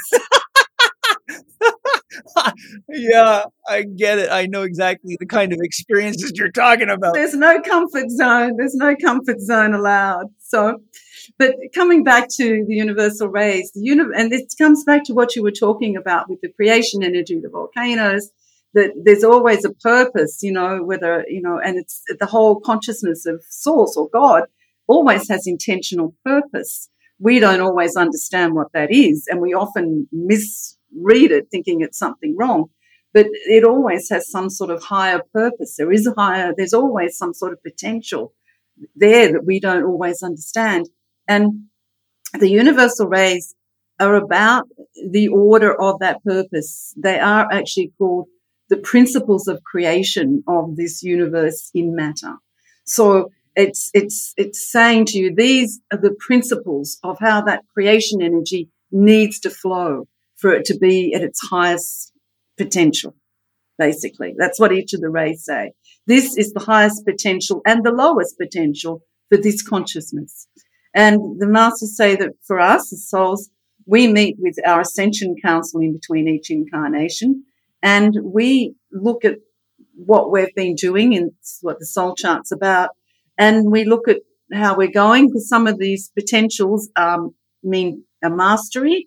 We need to master something. There's 3 rays that we need to master, 3 intentions or purposes we need to master, and there's 4 ways of doing that. There's 4 ways of experience, and in each way of experiencing it, you're going to learn something that'll take you into your mastery. So that's what they do. They are the whole, creation potentials, or the principles of those potentials that are available to each one of us. And so the soul chart's telling you what your potential is here, or what your highest potential is and what your lowest potential is, and gives you an opportunity to make a choice, where you want to sit with that. Yeah. So, we can have a look at your chart if you want. Well, yeah, we can. I want to do that. But I'd love it first if you could tell us what are some of the things you've seen happen to people. Oh, sorry, I didn't after they get their reading and they all of a sudden are, shall we say, confronted with the reality of what their soul's, shall we say, energetic blueprint is, because that's kind of what the rays are telling you, if I chose words. So what happens to people when they finally realize who they are? People have mixed emotions, but really overall they're pretty excited by this understanding. And they often, one of the big things I see in these principles, we have a soul ray and we have an ego ray. And we often see that people are following that ego ray, and they're often really challenged by that, or it's a burden, or it's causing them a lot of heartache. And then we say, but in truth, this is your soul ray. This is where your real mission is. This is, they think their ego ray is their mission, but when we explain that their soul ray is their mission, I've often seen this huge, like a weight's been lifted from their shoulders, because they've never known that. And they're so focused on the ego consciousness that they've not been aware of the soul consciousness. And this whole burden goes, oh, that makes me feel so much better, because there's a part of me that yearns for that, but I keep thinking that I have to do this. And that's that ego control. The other thing is as we call it the monad ray, which is actually their karmic ray, and it tells them what karma, what energy they need to really focus on in this lifetime to let go of in many areas of their experience. And for them to understand that and to know that, it's that this is what's limiting them. This is what's causing them to be, unable to see their potential. And if they just shifted this, then if they really chose to work to shift this, then so much more is going to open up for them. And often we can see if that's affecting different areas of their life, like their emotional life or their mental or their physical. See, I see that you haven't got that, but some people have their karmic ray in a couple of those areas, and it really limits them in, say, their physical life or their mental life or their emotional life. And we also have the ancestral ray, which you haven't got here. I don't know, I'm just looking at yours. But the ancestral ray, that's all right.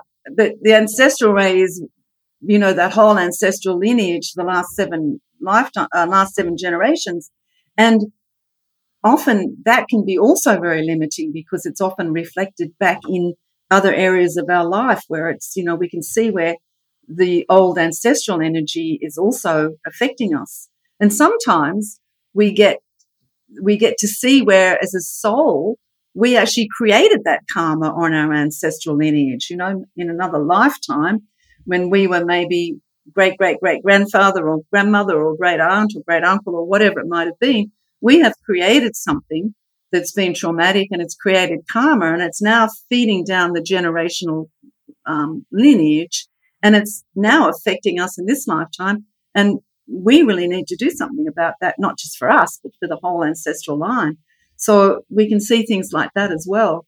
So, when we can explain that to people, often this huge burden comes off them. I've got to tell you this funny story. A few years back, we went to a Mind, Body, Spirit festival in Sydney and in Melbourne. It's a big one here in Australia.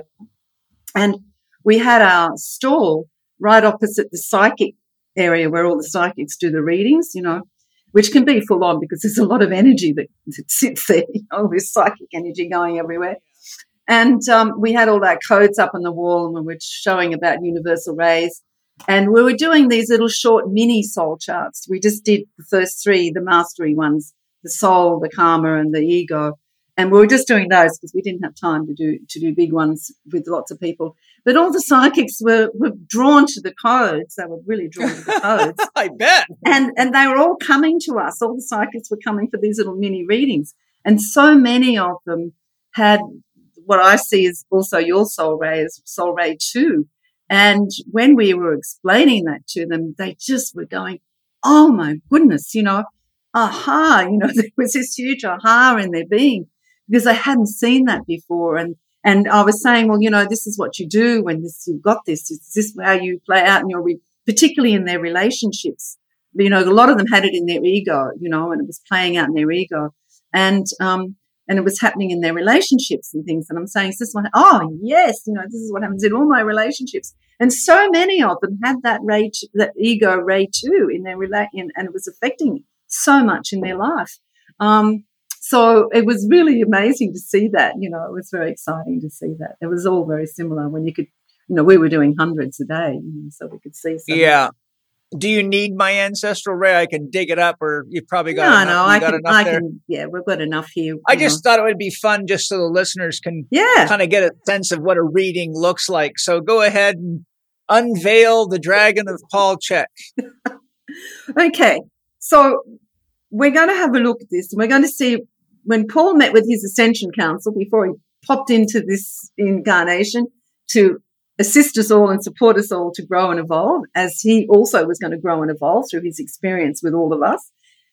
This is what he chose to work with his Ascension Council. And they would have said to him, hey, Paul, you need to look at this mastery. He's got the soul mastery, which would have been his soul mastery for a few lifetimes because the master numbers don't change all that much. So you would have had this, and you're probably going to have it for another few lifetimes because it's a big mastery you've chosen as your soul, very big.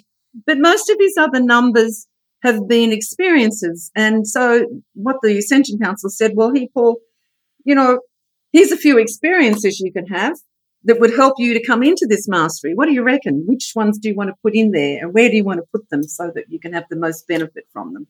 So he would have chosen these. His soul and his consciousness would have chosen these. And he's chosen a master number in his physical because he wants to really work through some really big mastery in his physical. So that's one of the things he's chosen to come into, which is going to help him also to come in his mission and his soul mastery and his soul mission. So let's look at I'm going to start, I don't always start, but I want to start with Paul's soul mission. Paul's soul mission is all about unconditional love. It's opening up to that huge mastery of unconditional love, which is an enormous mastery to take on. And that's why it takes a few especially lifetimes. with an ego. Yeah, right. But that's the whole point. And so this is his mastery, and he's very focused on it because it's his major master number. He hasn't really got in these main areas any others. So this is his main mission and his focus. It's his soul mission. So through him mastering this consciousness of unconditional love, he's going to, that's his mission, which is going to help his soul evolve and grow. But it's also going to, because it's unconditional love, it's also going to be shared with other beings. And there's a few things in his chart that show why he's going to do that. So the unconditional love, our understanding of unconditional love, is actually, there's process to unconditional love. There's steps to it. And the first things is this whole learning of unconditional love is to come into honoring and acknowledging what is. Now, we start always with ourselves, because honoring who we are, our self-love. So there's that whole wanting to understand ourselves, wanting to really connect with all that we are. It's really important, and to honor that and to acknowledge it. So Paul's got this wonderful, curious mind that brings him into that. And then to accept all that we are, it's coming to that huge acceptance. So he's really wanting to do that. He wants to come into that acceptance of himself on all levels, not just, the basic level, but on all levels. And then finally to embrace all of that he discovers, whatever that might be, to embrace it and bring it in and really, hold it to himself and say, yeah, this is all of me, whether it be light, whether it be shadow, whatever it is, and to really understand it and bring it to his light and say, this is me. This is all that I have created of me over all time, space and dimension. And everything Paul's talked about really talks to that. You can see that. That's really his big understanding of himself. So how does he do that? He's got a Ray 3 in his physical, which is Ray 3 is another master number. It's in his physical area of living. So it's not his main focus, but to have a Ray 3 in the physical tells me Ray 3 is all about creation potential. It's all about really living his potential, moving out of limitation, moving out of anything that's going to block him, that's going to stop him. And it's really bringing in ideas, new ways of being. It's opening up to that whole creation potential. Now, that's the potential of Ray 3. You're either in the limitation of it or you're in the opening of it. And he's doing that through his whole physical life, through his physical body, through his physical environment, through his physical self, through his work, through his career, because that governs career, the physical governs career, through his home, through everything that he experiences in the physical. So what an amazing choice to make, to be doing. I'm glad. To be doing that in the physical, but how is, and that's going to help him open up to himself, to this amazing connection to the love of himself, to the honoring of all that he is on all levels, and really embracing that. And so those two masteries really meet each other. So that physical choice that he made, I'm going to master this creation potential in my physical self, everything to do with physical self, I'm going to master that there and to help my soul mission. So he made that choice to help his soul mission. I mean, the other alternative, he could have made a choice and said, well, I've got Ray 3 here, but I'm going to stay in the limitation of it. I'm going to stay in it. I can't do this. This is not possible for me. This is the other side of that. He could have chosen that level of the Ray 3, but he didn't. He's chosen to do it through the higher level, to have those experiences. And that would have been challenging for him, because there would have been a voice that said, you can't do this. That's not possible. Who do you think you are? You're not going to make your dreams. There would have been a little voice saying that to him every time he pushed those boundaries. Every step of the way of my life, people were telling me, that'll never work. You can't do that. Yeah. You'll never amount to anything. And the soul in me just said, watch. Well, the whole physical, that choice you made, that you brought that consciousness in, and so that you could evolve into embracing all that you are. And that was the whole thing, and you made that choice. And such an amazing thing. And that was your challenges. But the thing is, there's that little voice that says you can't, it's not going to happen. You have to really acknowledge that within yourself and embrace it and really accept it. That's part of who you are. Somewhere in you, there's a little voice that, feels that it's limited at times, and you need to, maybe that's your child self. Maybe, there was stuff happening in childhood that created that voice for you. And so you need to embrace that small little child self that does that, and honor that child self and bring that child self back to life and really love it, not get angry with it or judge it or whatever because it's sitting there and making that, talking to you. You need to really honor that. And that's part of your soul mission, is to honor that. So there you go. Hi, everybody. I hope you're enjoying the show as much as I am. I love my guests, and I love you enough to tell you about Cymbiotica's new amazing product called NMN.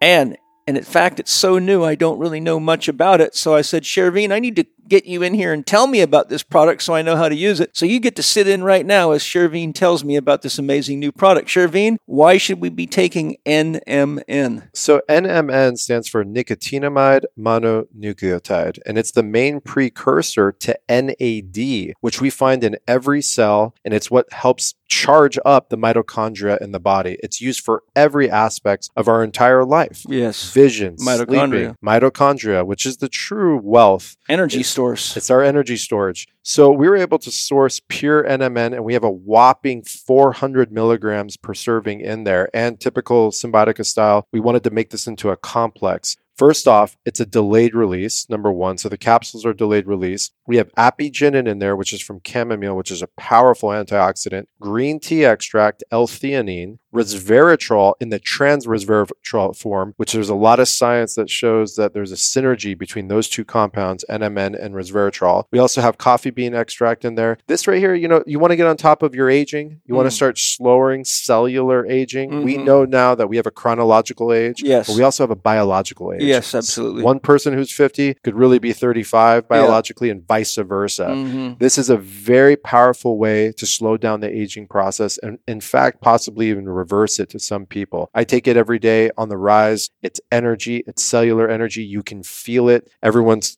coming out with their testimonial saying, wow, they've never felt energy like this. They've stopped drinking coffee and using stimulants. It's powerful stuff, man. So if I enjoy my coffee, is it going to make me want to stop? No, it'll actually balance your coffee. I probably won't need as much. Probably not. Fortunately, I only do one shot a day. That's my absolute limit. So it's great to know that there's a product out there.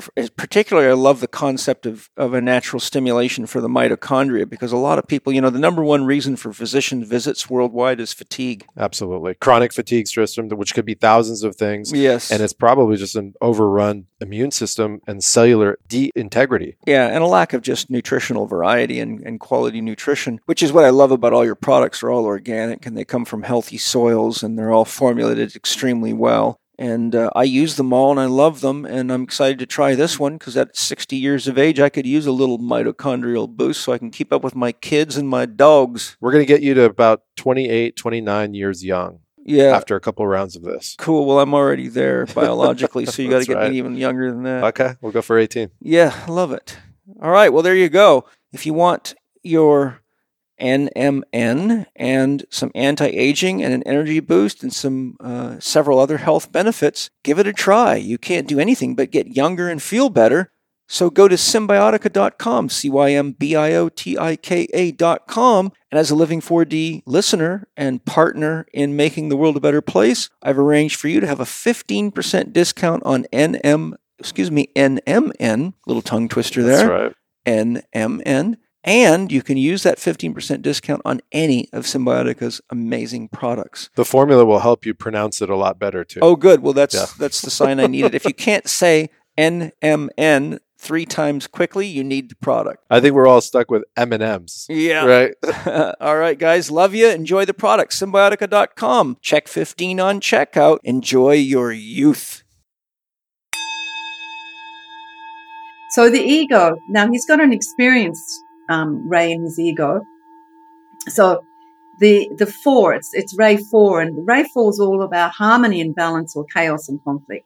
So he's got a choice here. His ego is going to go into conflict and chaos. He's going to have conflict with people, drama with people, chaos with people, or in his life, or he's going to choose peace and harmony. So it's a seesaw. So I've had a lot of conflict. Yeah, I bet you have. So there's a lot of. But I had to learn. Yeah, I did learn, and I have learned. So it had a purpose, but I'll tell you, I rode in a lot of rodeos. Yeah, there you go. And so that soul comes in and says, come on, Paul, we're going to honor this part of ourselves that keeps choosing this drama. We're going to embrace this part of ourselves. We're going to accept that it's there, and we're going to bring it back to light. So that's what he's doing. He works to do that so that he doesn't go on into that. But the other good thing about the Ray 4 and the ego pushes him to be a healer. The 4 is about the healer self. The 4 is also about a huge connection with the earth and Mother Earth. It brings him into it. That's what the good thing about that is when you're in that conflict and drama, there is, if you've opened to that connection, you're centered, you're grounded in Mother Earth, and it helps to pull you back out of the abyss. So it does. Yeah. And that's what that Ray 4 does. It gives him, and he can easily go into that wonderful healer ability that he's got. And that's the Ray 4 is always about the healer, always about that connection to Mother Earth, and really understanding that, you know, you're on that seesaw of either peace and harmony or conflict and drama, and it can easily pull you into the drama and all the stories and all the stuff, or you can come out of that, become centered like Mother Earth, be centered, be one, and come back to peace again in your heart. It's a choice, and it's the learning of, you know, and of course that's what healing's all about, as you know. Healing's all about not about fixing anything. Healing's about where there's something that's not in balance, it needs to be brought back into balance, and that's when healing occurs. So it's the Ray 4 experience is all about that. You have to go into imbalance to understand how to come back into balance, and that's what your ego is doing. It's learning through that, and the more you come into that balance, the more you center in the earth, the more you understand Mother Earth. And, you know, so no wonder you're on the land. You know, a Ray 4 could never live in a high-rise apartment. Not possible. No, they drive me crazy. When I used to travel all over the world, Ishtar, I would feel like I'd lost, like a kite that lost its tail. I would feel so uprooted, and it was so hard for me to be on the road. Penny and I lived on airplanes for 25 years. Yeah, no. You wouldn't have liked that. And I just felt like I was dying inside. I was like, I told Penny, I said, I've got to stop traveling or I'm going to get sick. Something bad's going to happen. I'm going to ruin everything I stand for. I said, if the Institute goes broke, it's okay. I have got to stop moving and be on the earth, or I can't, or I'm not going to function. I'm cracking up. and that's evident by that Ray 4. You know, you've got that there. And then I see that at the moment you've got Ray 11. Now, Ray 11 is the support ray. It's Kuan Yin. And Kuan Yin actually brings you out of limitation. Kuan Yin opens you up to the new.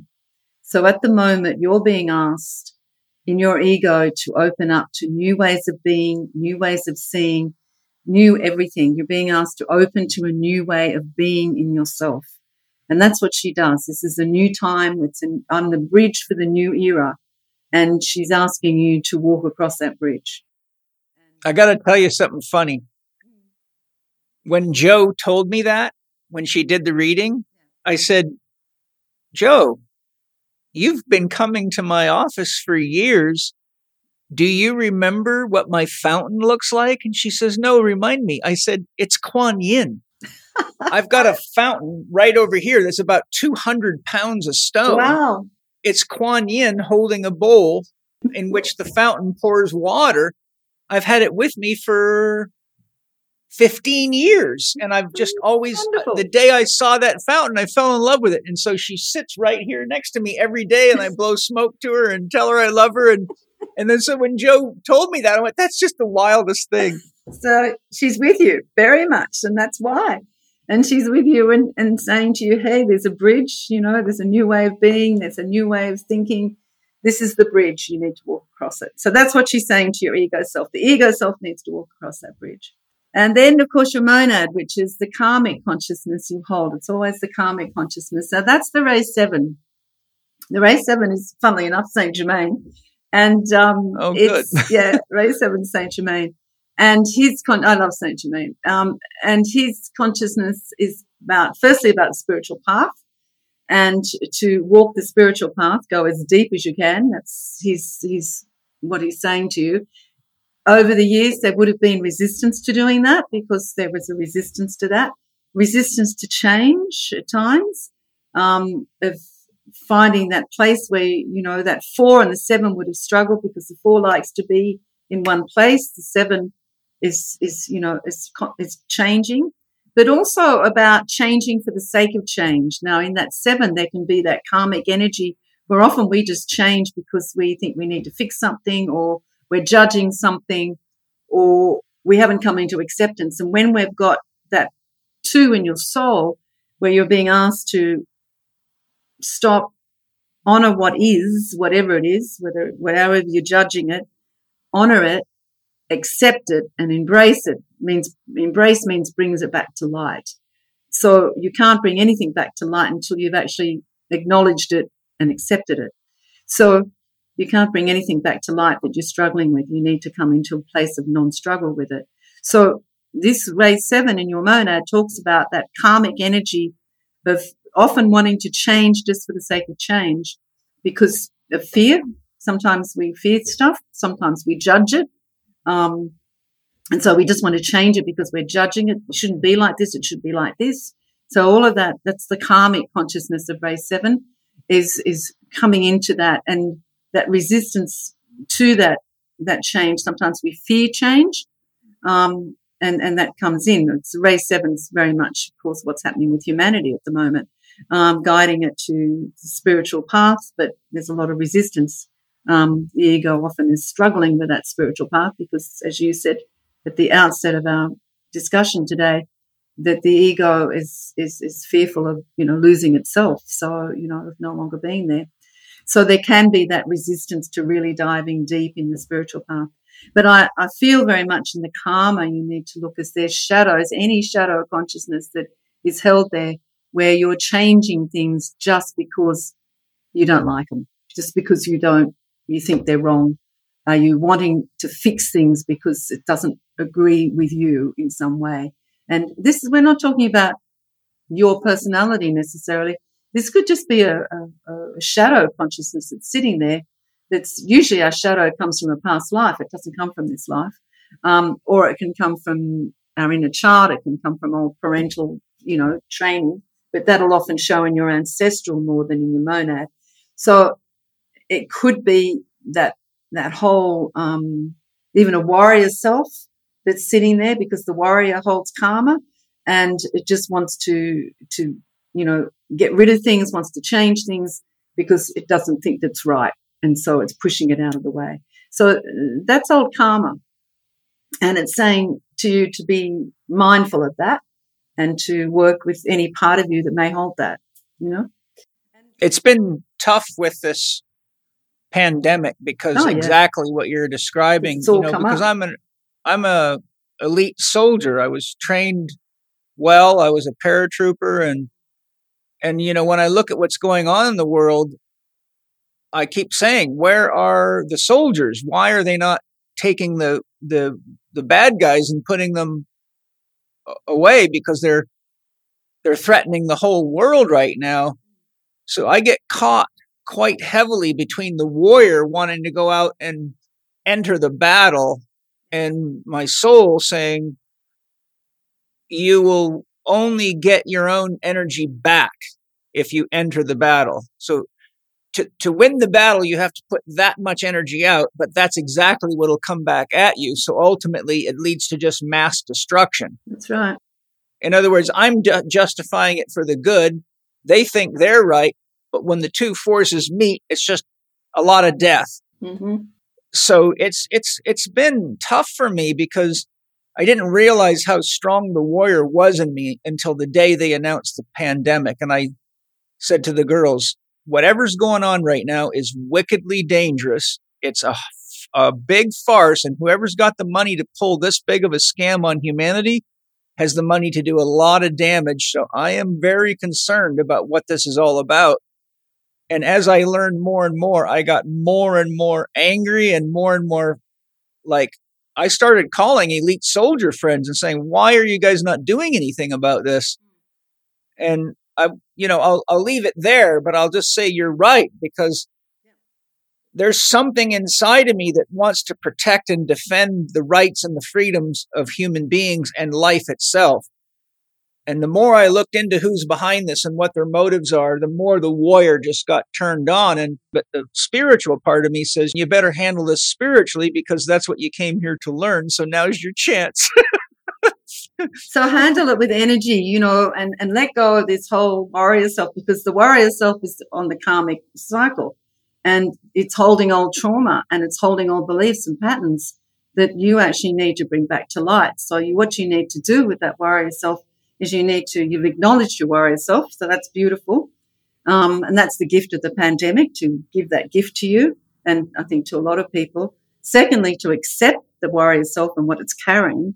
And then to bring that warrior self back to light is really important, because it's not in light at the moment. It's sitting in unresolved karma, and it's sitting with old trauma. So, forget about what's happening out there for a minute and bring your own consciousness back to itself. Because when you do that, then you will receive much clearer guidance about the next step for you, and if necessary for humanity. But remembering always that we all make our choices. We all have free will here, and there's no one that's a victim on this planet. Everyone has free will.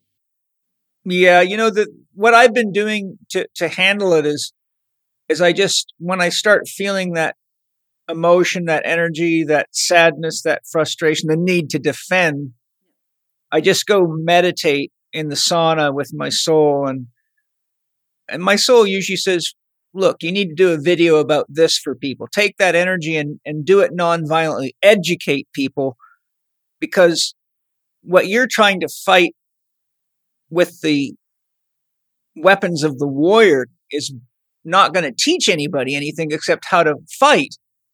So teach them how to make better decisions. Teach them how to take care of themselves. Teach them how to use their minds to create what they want, because that's how they got into this, by not using their minds to create what they want. And so my point is that the way my soul's been handling it with me is take the warrior energy, but use the energy to handle it through education, inspiration, and helping people free themselves from the same kind of energy that likes to get a hold of me and grip me and wind me up and make me want to, jump into the battlefield again.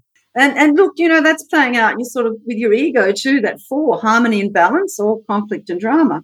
It's the same thing, and it's being, encouraged by that old karma. So as much as you meet with your soul, call that part of you in, call that warrior self in, sit with that warrior self, find out what the trauma is that warrior self's holding. I know. Trust me. There you go. Work with that. I can tell you a lot of past lifetimes where I got really pissed off at what happened, and I still have strong memories of it. That's one of the reasons I have a bit of a like my buddy Naveed said, he was here. He's a very evolved soul. I wish I could introduce you to him someday, but we were talking about religion and whatever. And I was talking about my frustration with Christianity and all the harm I've seen it do. And he looks at me and he smiles. He goes, I think you have a little healing to do there. I just cracked up. And that's so beautiful. I said, you know how many lifetimes I've been killed by Christians? Telling me it was for God. A Native American tribe I was in, they locked us all into a wooden building and lit it on fire, and we all burned to death in the name of God. I'm like, this is not God.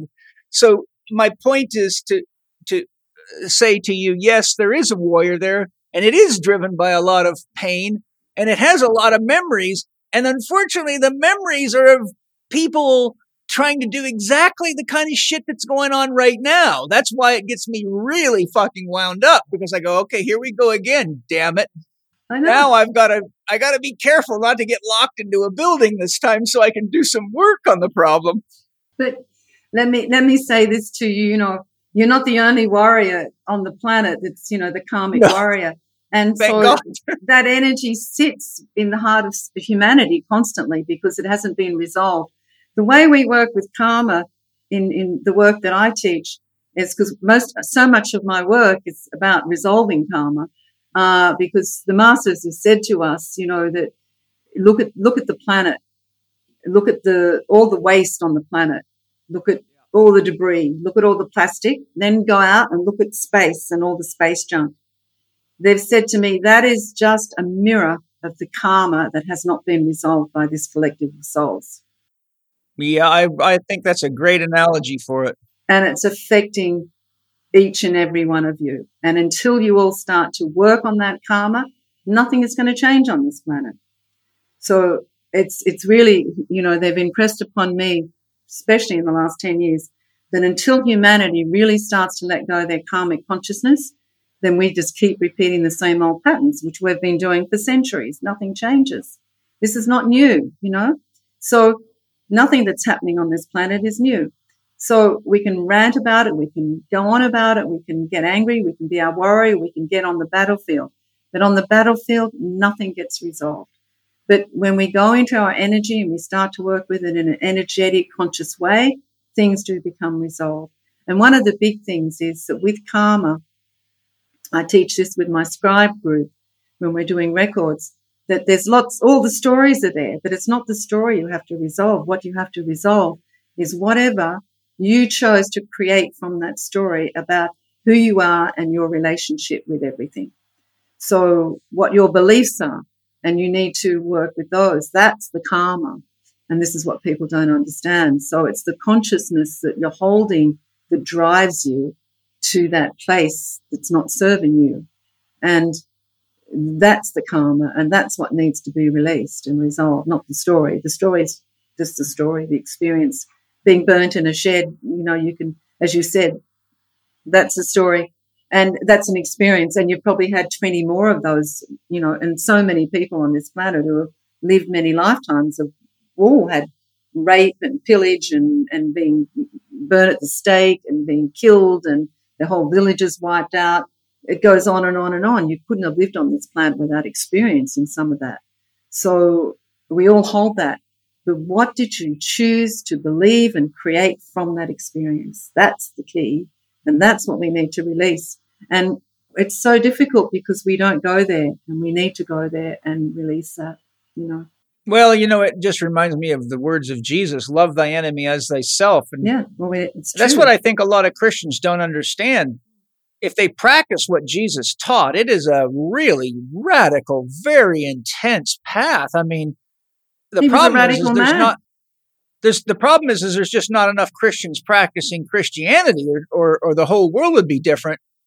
And I always remind people, if you want to keep talking about Jesus, and let's sit down and talk about what he taught. And it doesn't matter if it's Jesus or Lao Tzu or Buddha or anybody. They're all basically saying the same thing. So for me, I've just found I always have to remind myself, reading is one thing, talking about it's another thing, but doing it, it's a lot easier to go to the gym and make yourself real strong and have a beautiful body than it is to deal with, the kind of stuff we're talking about. Oh, yeah, I celebrate every one of my students because I say to you, you guys are the bravest people I know. You're so courageous because you're walking this path. It's a big path and it's very courageous to do it. Yeah. Well, anyhow, I don't want to bore the audience too much. Is there any other quick things on these numbers you want just to kind of give them a sample of the rays, or have we got it? Well, the other thing is your 4, of course, is sitting in your emotional body. And so when you're not in harmony and balance emotionally, you're not happy. So nope. And so when you go into conflict and you go into drama in your life, you're also not going to be happy. You're going to be, it's going to affect your health because it's in the emotional body. So it certainly will affect you on many levels. And when you're not, as we're talking about, when you're not connected to the earth, you're not happy. You're not going to be at peace in yourself. All of those things which you've talked about. So that's why, because you have that 4 in your emotional as well. So it really affects your nervous system. It's going to affect your whole emotional output. And so you need to find that place for you, that happy place, that peaceful place, that harmonious place. It looks like you found it where you live, you're in that place where you live, and make sure you really work to that, because then you will always find that harmony within yourself. And that's so important for you. It's a very important place to find. Hence that you spend so much time looking for that place and experimenting with things that are going to take you to that place and bring that harmony within you, to bring that It's emotional also, self. for me, yes, it's that too. It took us 5 years to find this place, and we had to really be patient, because we saw a lot of nice places, but there was always something that didn't sit right in me particular. But with 5 years of patience, I'm just the happiest man in the world that I listened to my soul and just kept waiting. But the thing I wanted to bring up, just also to share with the listeners, is, I'm happy on the land and I have my dream home and property. But what's even more important than the land is the harmony between my two wives, Penny and Angie, and me and the kids, because I can't create and share my love effectively if I don't have harmony in the house. So I find that, if any of us creates a world around ourselves, like we love our office or we love our car or we love our yard, and we use that to escape the disharmony we have in the family, then we're really actually using something positive, our lovely car, home, yard, gym, to avoid the real work that we're not doing. So I find for me, I have to always put conscious awareness into sharing love and connection with my families, because without them, the property's just dirt and stones. But with them, it's heaven on earth, So I think for me, it's really been a growing process, because I never even knew how to have a family. My family was so broken and so violent and just so, we were just surviving and existing and trying to, I couldn't wait to get the hell away from my home. So I've had to go through, 2 marriages and a third wife and 2 more kids to really learn how to have a family and how to make room in myself for other people. And I'm still growing a lot in that regard. But I think it's important that we need to always balance the relational aspects with the material aspects, or what we really love can actually be our shell that the turtle hides in. But some of the relational work and the emotional work is far tougher than anything you can do physically. That's right. And I'm looking again at your physical ray, which is the 3, which is about potential, which is about letting go of limitation. And that's your physical, in your physical life, in your home life, in your career, in all of those areas. There's a big drive there to come into that mastery of opening, of new, of potential, instead of living through limitation. And so that's a big driver for you. And so no wonder you're saying what you're saying about your home life and your family, Being on the earth, though, is for you, that emotional connection is very important. It's, being on the earth for all of us, also having that connection with the earth always helps us to hold harmony and balance in everything. So, because Mother Earth has that energy that she shares with us. What's a 6 mental all about? I got to hear this. Well, the 6 mental is, and it's so funny you're talking about Jeshua, because 6 mental is Lord Sananda, who is the higher consciousness of Jeshua. And so the 6 mental is about honoring your divine self. It's really about coming into the belief that you really are the God self. You are the Christ yourself on earth. And so it causes you to really come into that. Now, on the journey of the experience, you have to have an experience of that. So you're experiencing often in that 6 is that you're not the God self. You're not divine. You're not worthy. And you're having that experience of coming into that worthiness. So it takes you through that mental belief from the beginning, I'm not worthy. I'm not worthy of God. I'm not worthy of this. And then having that experience through your thoughts and beliefs of growing into that place that you are, because we're working with that potential all the time, that principle that we're going to learn here about the divinity of yourself. and how you do that. So that mental process, it will take you through all of the thoughts. You will seek out from the mental perspective, books, courses, learning, experiences that will bring you into that divinity. It will also cause you to have lots of high ideals, and you can be very idealistic mentally when you've got a 6 there. It means you're extremely idealistic and you can get very attached. The thing with Ray 6, you've got to be careful not to get fanatical, because we get fanatical with the 6, especially in our mental. So we can get very attached to ideas and not understand that ideas can be fleeting. They come in, they go out, as ideas always do. But you've got that nicely balanced, by that 3 in your physical, from your work perspective, wanting to be open to new. So you have to balance that out without getting caught up and attached with fanatical ideas, and really understanding the bigger picture of the divinity of yourself means a much higher consciousness of yourself. So really opening up to that, which you've been, it's all that we've talked about for this whole time of how you've done that journey. You've been experiencing that all the way through your mind, wanting to know its divinity. And you have been seeking that, starting from a place probably, and I'm guessing here, but starting from a place where you didn't feel worthy, you didn't feel good enough, but you were idealistic about things, whatever that might have been. And over the time, you might have caught on to things and held attachment to them to be idealistic about it, and then letting it go and moving into other things. But the whole time, the mind wanting to find its divinity, wanting to find what makes me divine. And that would have been very important for your mind, and still is, of course, because it's part of your process. I think for me, I've never been fanatical, because I hate fanatics. They drive me nuts. So I always just realize how dangerous and ugly that can get. But I've always been an explorer, and I've always tried to find the limitations. To me, ideas are tools. So I've always tried to be conscious. When is any given idea useful, but where does it lose its limitation? And I think that's why I've spent my life collecting so many of them. So I have a big toolbox.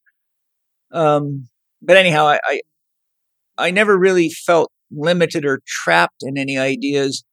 I've always been able to put them on and take them off like clothes and just say, well, that one works here, but not there. So, when we talk about these principles, as I said, we have free will, so you can choose where you want to sit within it. And that's where I'm saying you've chosen to sit in that curiosity of finding and that seeking that connection to God. You want to find that connection. That's the big driver. And that's been a really big driver for you mentally, and it's been because you've read, you've sorted out, you've studied, you've done all this work, and your tools. So you've had that 6 has driven you to that, whereas somebody else could just stay in their I can't, not I can't do it, but I'm too unworthy, I'm not good enough, and just stay in that place. You've been driven to move forward because you have that soul mission of really opening up to the unconditional love of all that is, really opening up to what is. And that's a really big soul mission. And to take that out. I'm so grateful. I'm grateful that I get to be who I am. I'm sure you are too. I think a lot of people don't realize how absolutely mind-blowingly beautiful it is to be exactly who they are. It does, yeah, it does, and it takes time. I think it's important to understand that you don't come to this place immediately. It's a journey, and even when you come to this place, there's more to come. There's always more. It's never final. So anyhow, for the listeners, this is an example of a soul ray reading. So each of the things she just read off, the 2, the 7, the 4, the 11, the 6, the 4, the 3, those are rays. So those represent aspects of my consciousness or my soul as an individual. And so by doing the training or getting a reading from one of Ishtar's practitioners, can people hire your practitioners and get a reading like Joe did for me? Yeah, it's part of a healing practice. This is the first part, the soul chart. And then we actually do the healing work where there's unresolved karma. We work to help you resolve that. Have you ever had a healing from Joe? I haven't had a healing from Joe, You but must have a healing from Joe. They're very profound. They're beautiful. So get Joe to do some healing with you. Yeah, do that. Just to experience it, because the soul chart's just the first step. Then we put you on the table and we work with, there's a whole channel booklet and cards that you work with. You pick some cards that you work with. You choose through your soul connection what you want to work with. And then the healer is the facilitator of that. Yeah, well, I'll is that something she has to do personally, or can it be done at a distance? No, we do it distant. Yeah, it's very profound.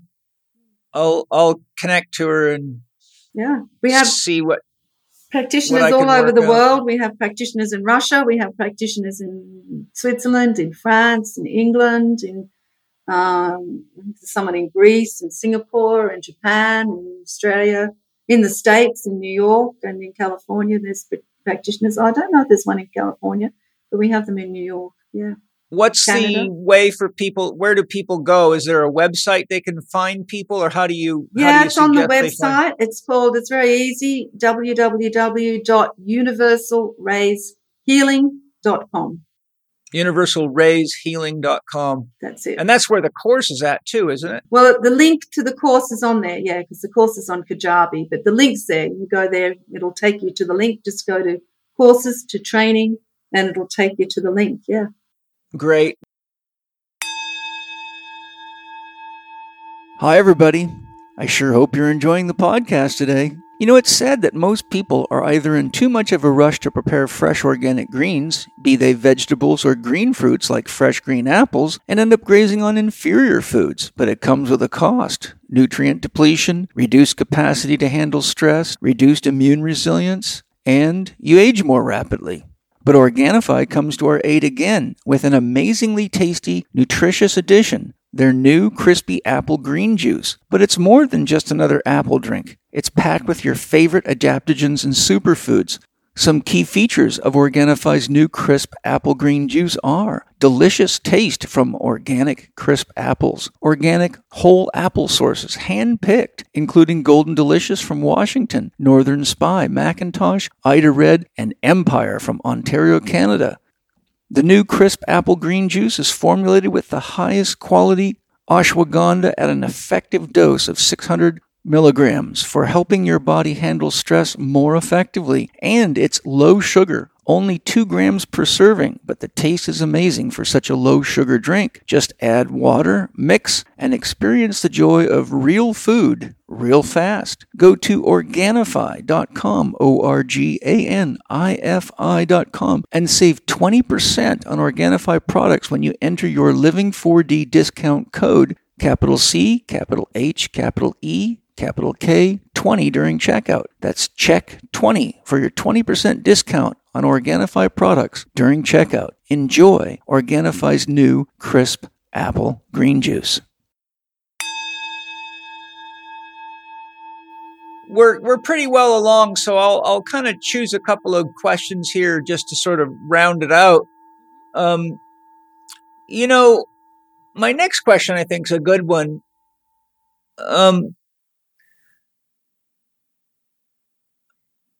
You and I know this, we've talked about it, but it's the concept of Earth School. And I always feel that it's important for people to understand, particularly my students, that we're all here in Earth School, because a lot of us wonder, how the hell did I get here? And why am I here? And, when you got a universe with 2 trillion galaxies, you can say, well, geez, that's unusual. Why am I here and living through all this crazy shit when there must be much nicer places to be in the universe? So I wanted to ask you, from your perspective and maybe what the masters have taught you.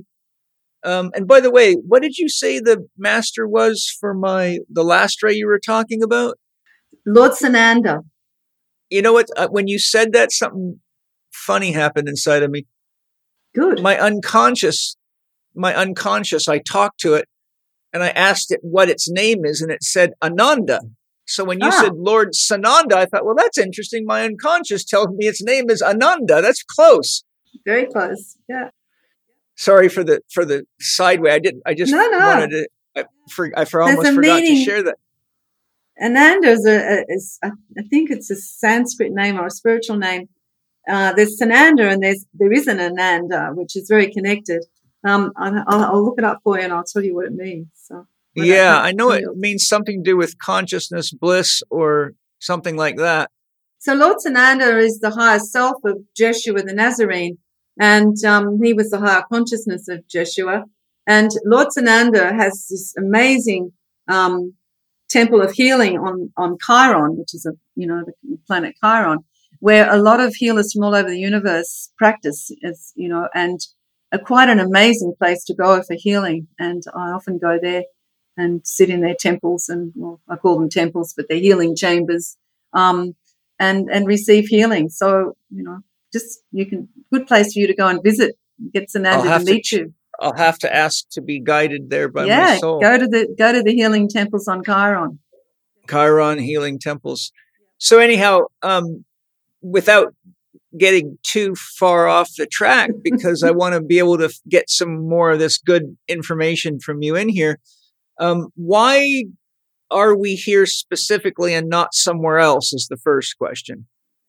And it's great you're asking this as somebody who, when they were 5 years of age, didn't want to be here and didn't want to be here for a long time. Yeah, so totally. Yeah, I wanted to be out of here. I wanted to be beamed up Scotty, like many of my students. Get me out of here now, So, but what I've discovered, and I know this may sound bizarre, but especially for Star Trekkers or whatever, or what is it, the other movie, but and sometimes there's truth in movies. The Masters told me Star Wars, thank you, that a long time ago, billions of years ago, there was a big war in this galaxy, because we're in the Milky Way galaxy, and there was a big war, and it's known amongst spiritual light workers as the Orion War. Now, it's called the Orion War mainly because a lot of the war was held around the planet Orion, but it wasn't created by the Orions, although lots of people think it was, but it wasn't.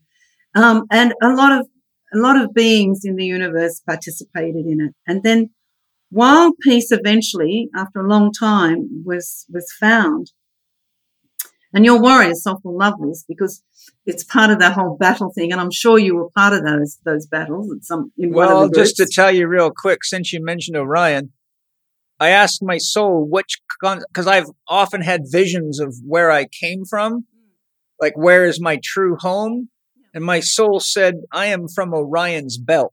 Oh, okay. Well, there you go.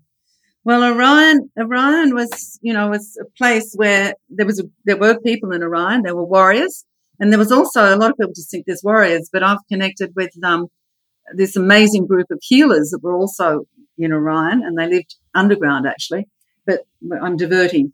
But what happened from that galactic war? Because it was a huge galactic war that cost a lot of lives and a lot of destruction. It actually destroyed a lot of planets. It destroyed a lot of places. And when peace was finally called, the galaxy came together and peace was called.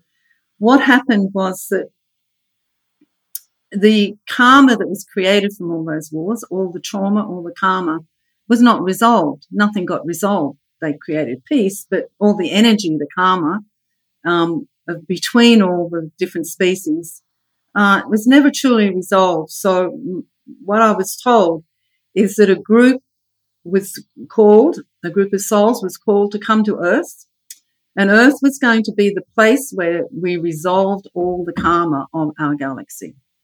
And so there was representatives from all the different species that were involved in those wars, and they all came to Earth. Hence, we have the different races on the planet. And so those races on the planet actually represent different species of beings that were involved in those wars. And so we're here to resolve that karma. But what we've been doing for so many thousands of years is simply just playing it out again and again. And as a warrior, you can certainly relate to that when you see the history of this planet and all the wars, the tribal wars that we have, all the wars when we started to have, states and countries. I mean, the whole of Europe used to be broken up into small states and they all used to fight with each other. But even before then, when we were just tribes, we were constantly fighting. We look at Egypt. Egypt was constantly at war with all the tribes around it, constantly. Every pharaoh had to be a warrior. So it's gone on and on and on. South America, the same thing. So we're still fighting with each other. We have not resolved the karma, which is why the masters told me that story, because they really wanted to impress upon me how important it is for us to resolve the karma. Because until we do it, nothing's going to change, and until we really resolve it. It's not just cutting it off and sending it somewhere else. It's actually resolving the consciousness back to light. The consciousness has to resolve back to its truth. But it sounds to me like what you're saying, though, and this is quite special if I'm interpreting you correctly. If we realize, and correct me if I'm wrong, but if we realize that we're actually here doing the work to resolve discordance and tension for the whole galaxy. That's right. Doesn't that make each of us quite an important being of consciousness Definitely. In the galaxy? Yes, we are, definitely. So it's almost like we're from the different councils that were at war, but now we're sitting together and say, okay, we got to work this out in this sandbox, and we're either going to do it by killing each other, or we're going to have to stay here till we get it right. That's it. Or we're just going to go destroy everything else in the universe, and we're just going to wake up one day and realize we've ruined everything. Yeah, because that consciousness, is not.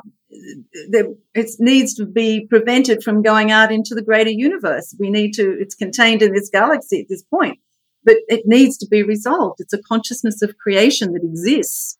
And unless it's brought back into its truth, in fact, to its light, because everything comes out of light, because it's the creation energy, it needs to come back to its original consciousness. Otherwise, it just keeps spreading. And as the masters, as I shared earlier, then we have, the waste that's on this planet, the plastic in the oceans. Then it's just spreading further and further. It's now out into space. We need to do something about it, and everybody needs to be involved in it. So it seems to me, then, that the initiation we're all going through is to learn to step up to not only love and respect the planet and treat it as a living being, but to love and respect each other and handle our karmic tendencies to violence through nonviolent means. And it seems like there's this force on the planet that wants to imprison and control us, which goes all the way back through all the lineages of kings, queens, and emperors for as long as we can see. Now they just got better toys to capture people with. The ego. But they're sort of like a physical representation of our own urge to capture, control, and kill everything else. That's right. So if we can resolve this together and stand up for ourselves nonviolently and simply say, no, we're not going to follow your mandates, and we're going to take care of ourselves. We're going to create health. We're going to create harmony, and you can either be part of it or not. It seems like that's what the initiation is. What's your thoughts on that? Yes, I think, it's for each one of us to actually resolve that karma, because we all hold it. It's all within our beings. We all have the tendency to be violent, controlling, aggressive, and we need to work with that. We all have that warrior energy. We all have that, that consciousness within us. And so we're being asked to work with that. And we've been here for thousands of years. Still, it's not a long time in the time of the universe or the galaxy, but still, we're not, don't seem to be improving as far as I can see. But it's interesting, isn't it? Yeah, we just keep projecting it. We don't own it for ourselves. We just project it onto other people all the time. And and of course, that whole controlling energy that you're talking about is just a reflection of our own ego. It's the ego itself that wants to control. And the more it feels threatened, the more it wants to control. So it's about resolving the ego within ourselves, because we are part of this collective. And the thing is, if the more and more of us actually do what we're here to do, then the collective will shift. But we need to get more and more of us. Hence, That's why you and I are here, Paul. It's why anybody's here. It's one of the reasons why you train teachers and I train teachers. It's because we want people to go out there and start helping people to do this, because otherwise it just keeps perpetrating and repeating again and again. Yeah, it's interesting, too, because when I was in the 82nd Airborne Division, I had a feeling of sickness in me. I really joined the Army to get the training so that I could get out of the Army and get a good job working for Bell Helicopters, because at that time in 83, when I joined, even in 1983, guys coming out of the military with my training that I went into were making $90,000 a year. So, at that time, that would be like $200,000 a year now. So, but what happened is, I think being in there and going through all the military stuff, it just activated all my memories of the fact that I've done this over and over and over again, and it never works. So I started looking into what's really going on, and I just got to the point where, like, I have got to get out of the military. I don't care if they offer me $1 million a year. I've got to get out of here, because I just don't feel good supporting this kind of mentality. So you're right. I do have that karma and I do have that fight in me, but I also recognize that it's kind of like the urge to fight with the person you love the most. It never takes you anywhere, And we all do it. We all have it. So, even if we deny it, it's there, when we get angry, when we lash out, when we project, when we blame others, all of that karma is there. And we need to, it's like, it's just like the waste that we produce all through our consumerism. We want to ignore it all the time. But the trouble is, it's going to drown us. So the same thing with our karma. We can't ignore it because it will drown us. So it seems then that if we don't make it through this initiation, we just have to live in the hell we create for ourselves. And if we do, we can create heaven on earth, as a metaphor. Yes, well, we can or we can't. I mean, once again, free will.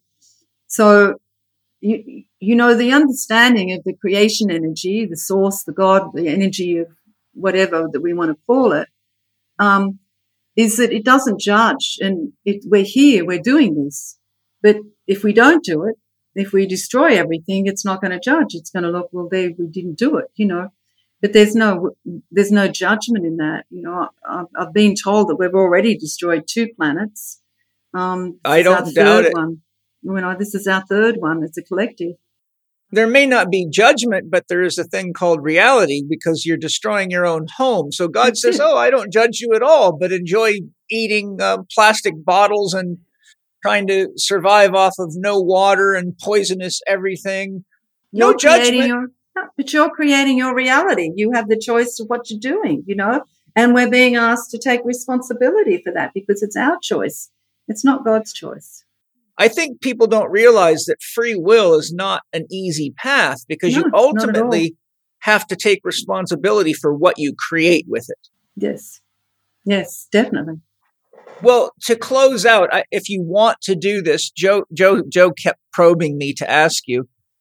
I thought if you were up to it and you wanted to access one of the masters you work with to give us all a message, like, there could be 50,000 people that hear this. That's a pretty good amount of people. Mm-hmm. Yep. If there's a message that they would like to share with all of us, then if you want to share it, and then we'll kind of close out from there. Okay. I don't know how the masters never give 5-minute messages, but we'll see how we can go. All right. I can never control what time, how long, but they don't give. It won't be that long. But anyway, we'll see what the masters have to say. They're the masters, so we just better sit here and listen. And listen to them. Okay. We say to you, beloved one, there is a blessing waiting for humanity. We have sat with you,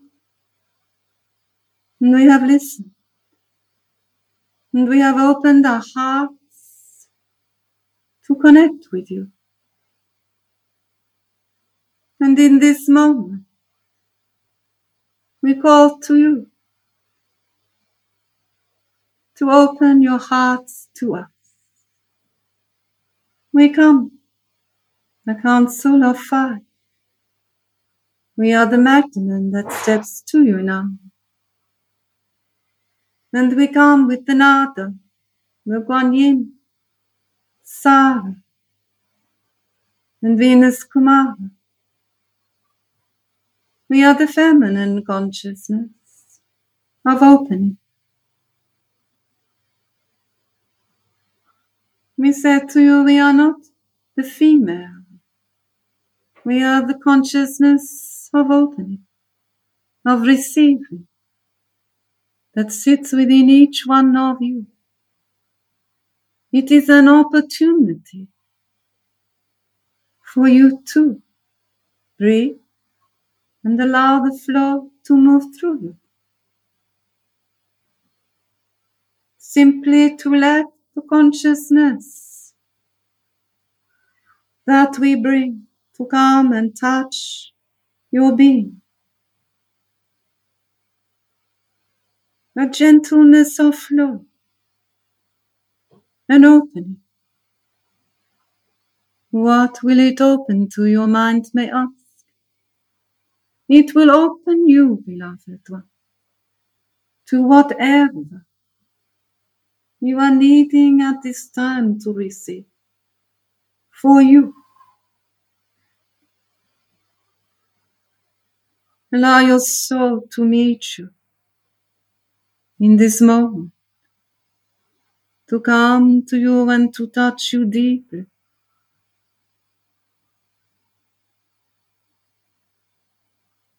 For on this journey, many of you have walked, and parts of you are tired. Parts of you are holding sadness in your heart. Parts of you, confusion and doubt. Yet we come to bring to you a blessing well. We come each one around you now, simply to hold you in sacred space, to understand that you are held in this moment. There is nothing for you to know, nothing for you to do, nothing for you to be. Simply receive, we say. Receive the flow of this blessing way that comes to you through the stream of consciousness that we bring to you now. It is an opening of flow. And within you, perhaps you will allow a gateway to open, that you may meet that which you are needing at this time, allowing yourself to be nourished,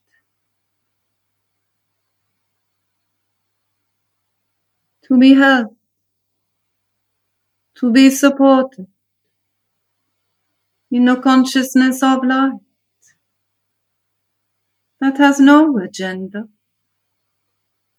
no demand. It simply comes to hold you. And we ask you simply to let go and allow yourself in this moment to be held. Breathe now, beloved one. Breathe and receive. And know that you are held.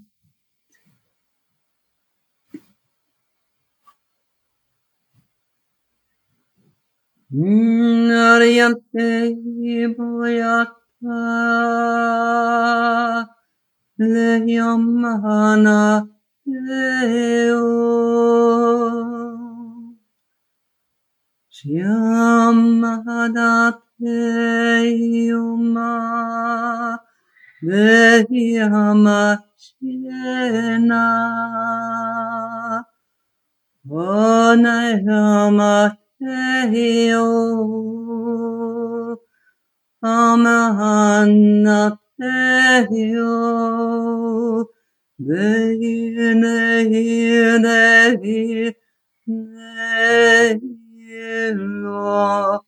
Mana Veya Veya Bala Tuya Shemeya Deyam Dehi Dehi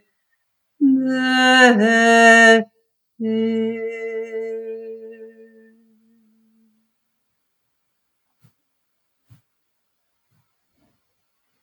And in this moment, breathe and allow, receive, beloved heart. For this is the blessing that you give to thyself, to receive from the light that we bring to you, and to allow this to expand you, to nourish you, to hold you in this moment. And whenever you are needing to be heard, call to us, and we will come and bring to you the light of love. And the light of love will lift you up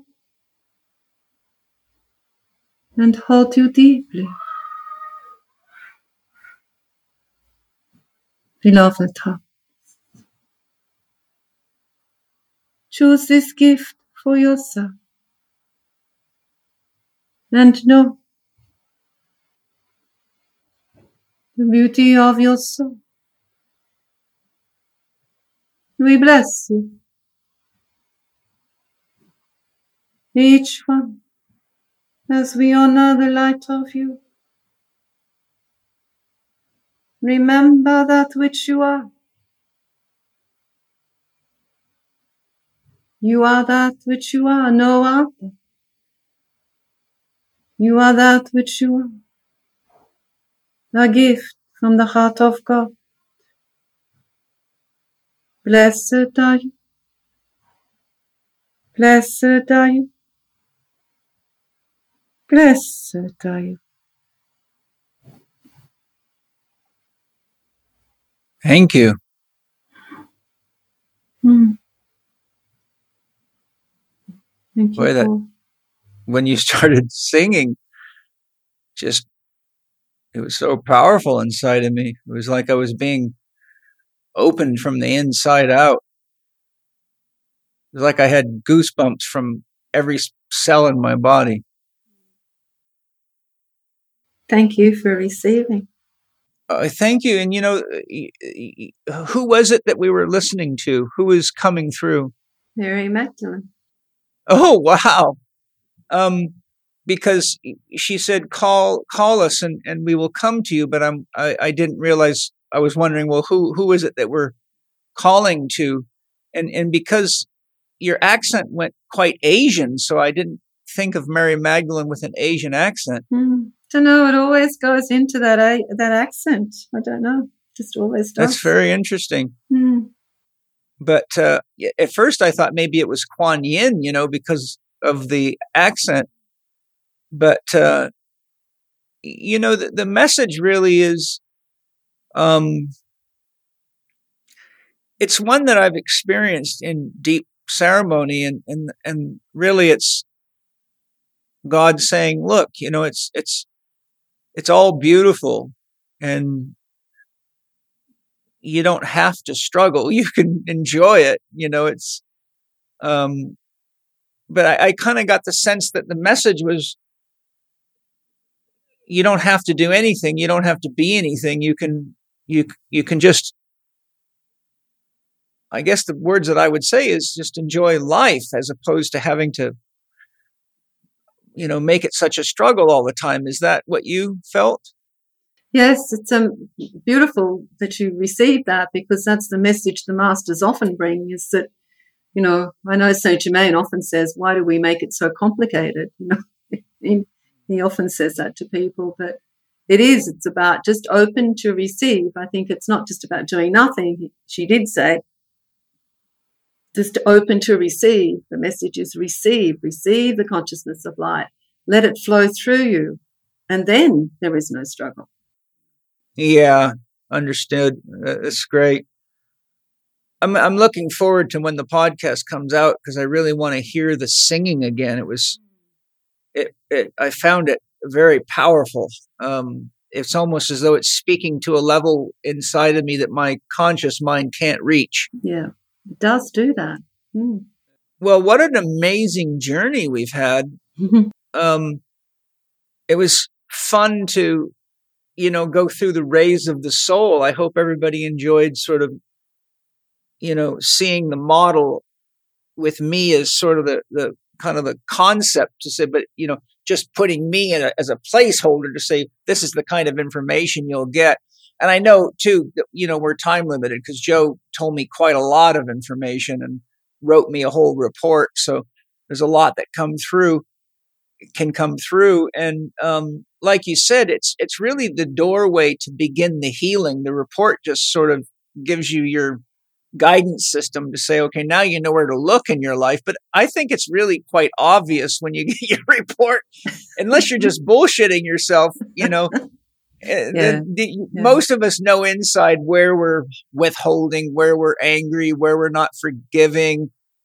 So I think sometimes that, for me, getting the report was just really like reminding me, you already know this, so don't be,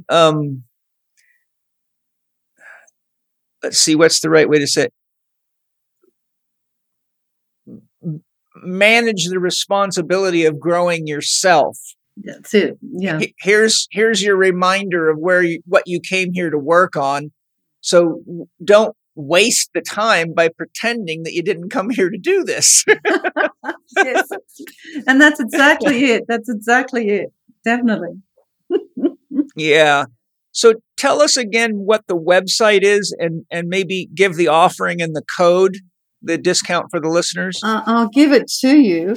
So there's a 10% discount for the level 1 online training program.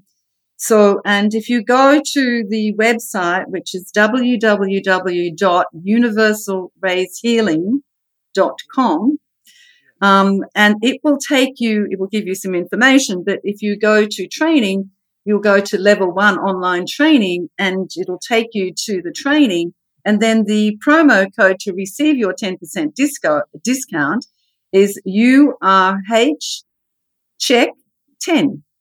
URH check 10. Yeah, that's it. Yeah. Yeah. So Universal Rays Healing is the URH. Yeah. And then check and 10. Great. And what's the price of the course? The course is 615 Australian dollars, but that's about $450 US. That's okay, for level 1. For a life-changing course, that's not a lot of money. How much contact, like how long of a course is it?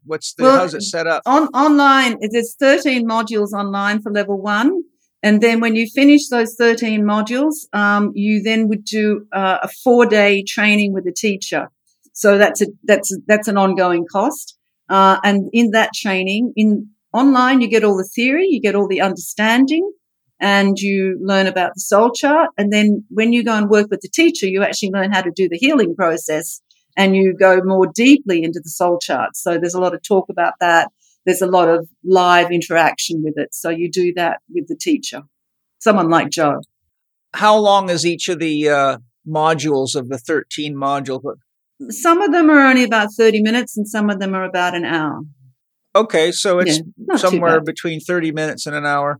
So someone can do that fairly reasonably in the evening instead of watching junk television? Yep, they can do it very easily. And there's an assessment you have to complete for each module, which is, if you've watched a module, it's pretty simple.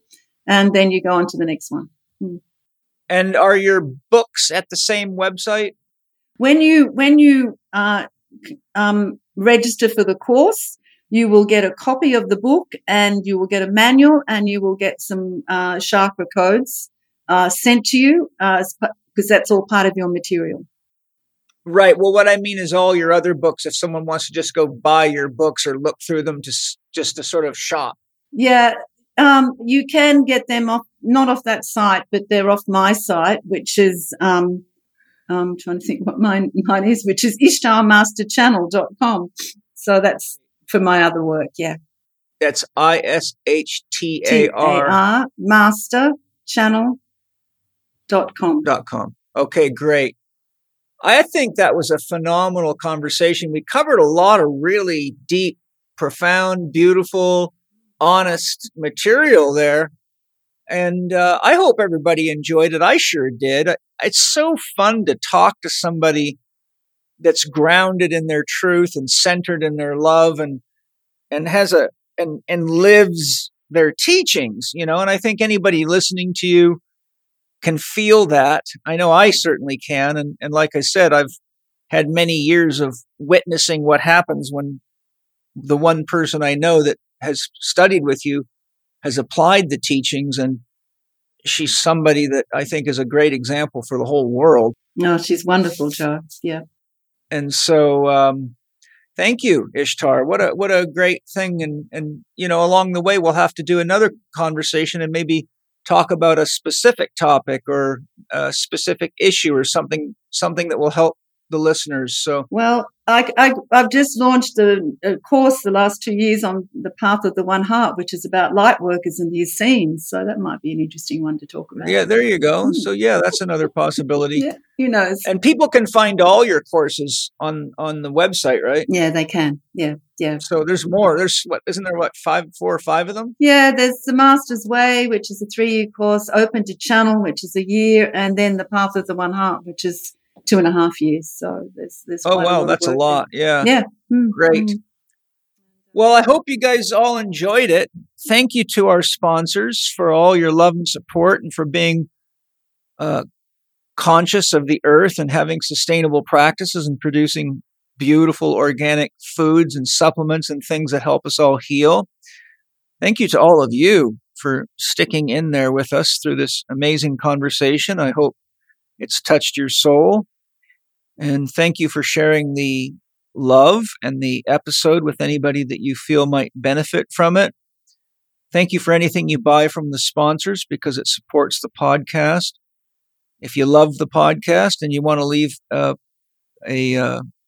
testimonial of your experience of the podcast on iTunes, I'd certainly appreciate it. It'll help us grow the listenership. And I think probably the most important thing we can all do is really just take the wisdom that we've gotten from Ishtar and the love that we have and carry it out into the world, because there's a lot of scared and confused people out there right now. And I think the best thing we can do is not necessarily tell them that they're right or wrong. I know sometimes I get a little polarized with all the vaccination stuff, but I've had to learn with my family, I can love them and just give them the freedom of knowing that was the choice that made them feel safe and comfortable. I can pray for them each day, but the most important thing is to love and support everybody. And as I often say, we're all in an experiment right now. We're either in the experiment of not taking vaccinations or whatever they're throwing at you and seeing how that works, because if there's a dangerous virus out there, we may be on the short end of the stick. And the other ones are in the experiment of going with the technology, and they're going to show us what the outcome of that research. So we're all kind of supporting each other. It's like humanity's being broken into 2 research groups. Group A that says, I'll go it on my own and trust natural methods, and Group B that says, I'm going to follow whatever the so-called science of the day is. And there's no denying that there will be an outcome. And either side that you're on, it was our choice. So if it's a choice that turns out to be good, we own that. If it's a choice that turns out to be challenging, then we've got a great opportunity to grow and make better choices moving forward. So I don't see any other way to handle it other than just give everybody their free will, but try not to beat each other up for being in the same experiment. We're all in the same experiment called life. That's it. Just keep holding that heart open and stay in unconditional love. I think that's important. And understand, well, we think there's only two parts to the experiment. Maybe there's a much bigger picture that none of us know about. So that's possible too. Yeah, and just honoring that too. So holding you very much in love. Thank you, Paul. I really have to say thank you very much for this time. You've been amazing. Thank you. Just amazing. It went by fast. I mean, can't believe that. It's been 3 hours, and it feels like I've just been hanging out with you on a park bench having a chat about life and love and creation. And so, hey, you are safe. You are home. You are whole. Aho, Great Spirit. It is done. It is done. It is done. I'll see you next time. Thank you for listening to Living 4D with Paul Chek and today's guest, Ishtar. Ishtar is offering our listeners 10% off the Universal Rays Healing Level 1 online training program using the code URHCHEK10. Go to onlinecourses.universalrayshealing.com. That's onlinecourses.universalrayshealing.com and enter the promo code URHCHEK10. If you would like to learn more about Ishtar's work, please visit universalrayshealing.com. Follow Paul Chek on Instagram at paul.chek, on Twitter at Paul Chek, or on his YouTube podcast channel, youtube.com/Living4D with Paul Chek. You can watch more on Paul's blog at paulcheksblog.com and get your free subscription to Chek videos and more at the Chek Institute's new media site, chekiva.com. You can read the show notes and find links to the resources mentioned in this episode at chekinstitute.com/podcast. And if you enjoyed today's episode, please consider leaving us a 5-star rating and a warm review at the top of the show page on Spotify or at the bottom of the show page if you are listening on Apple Podcasts.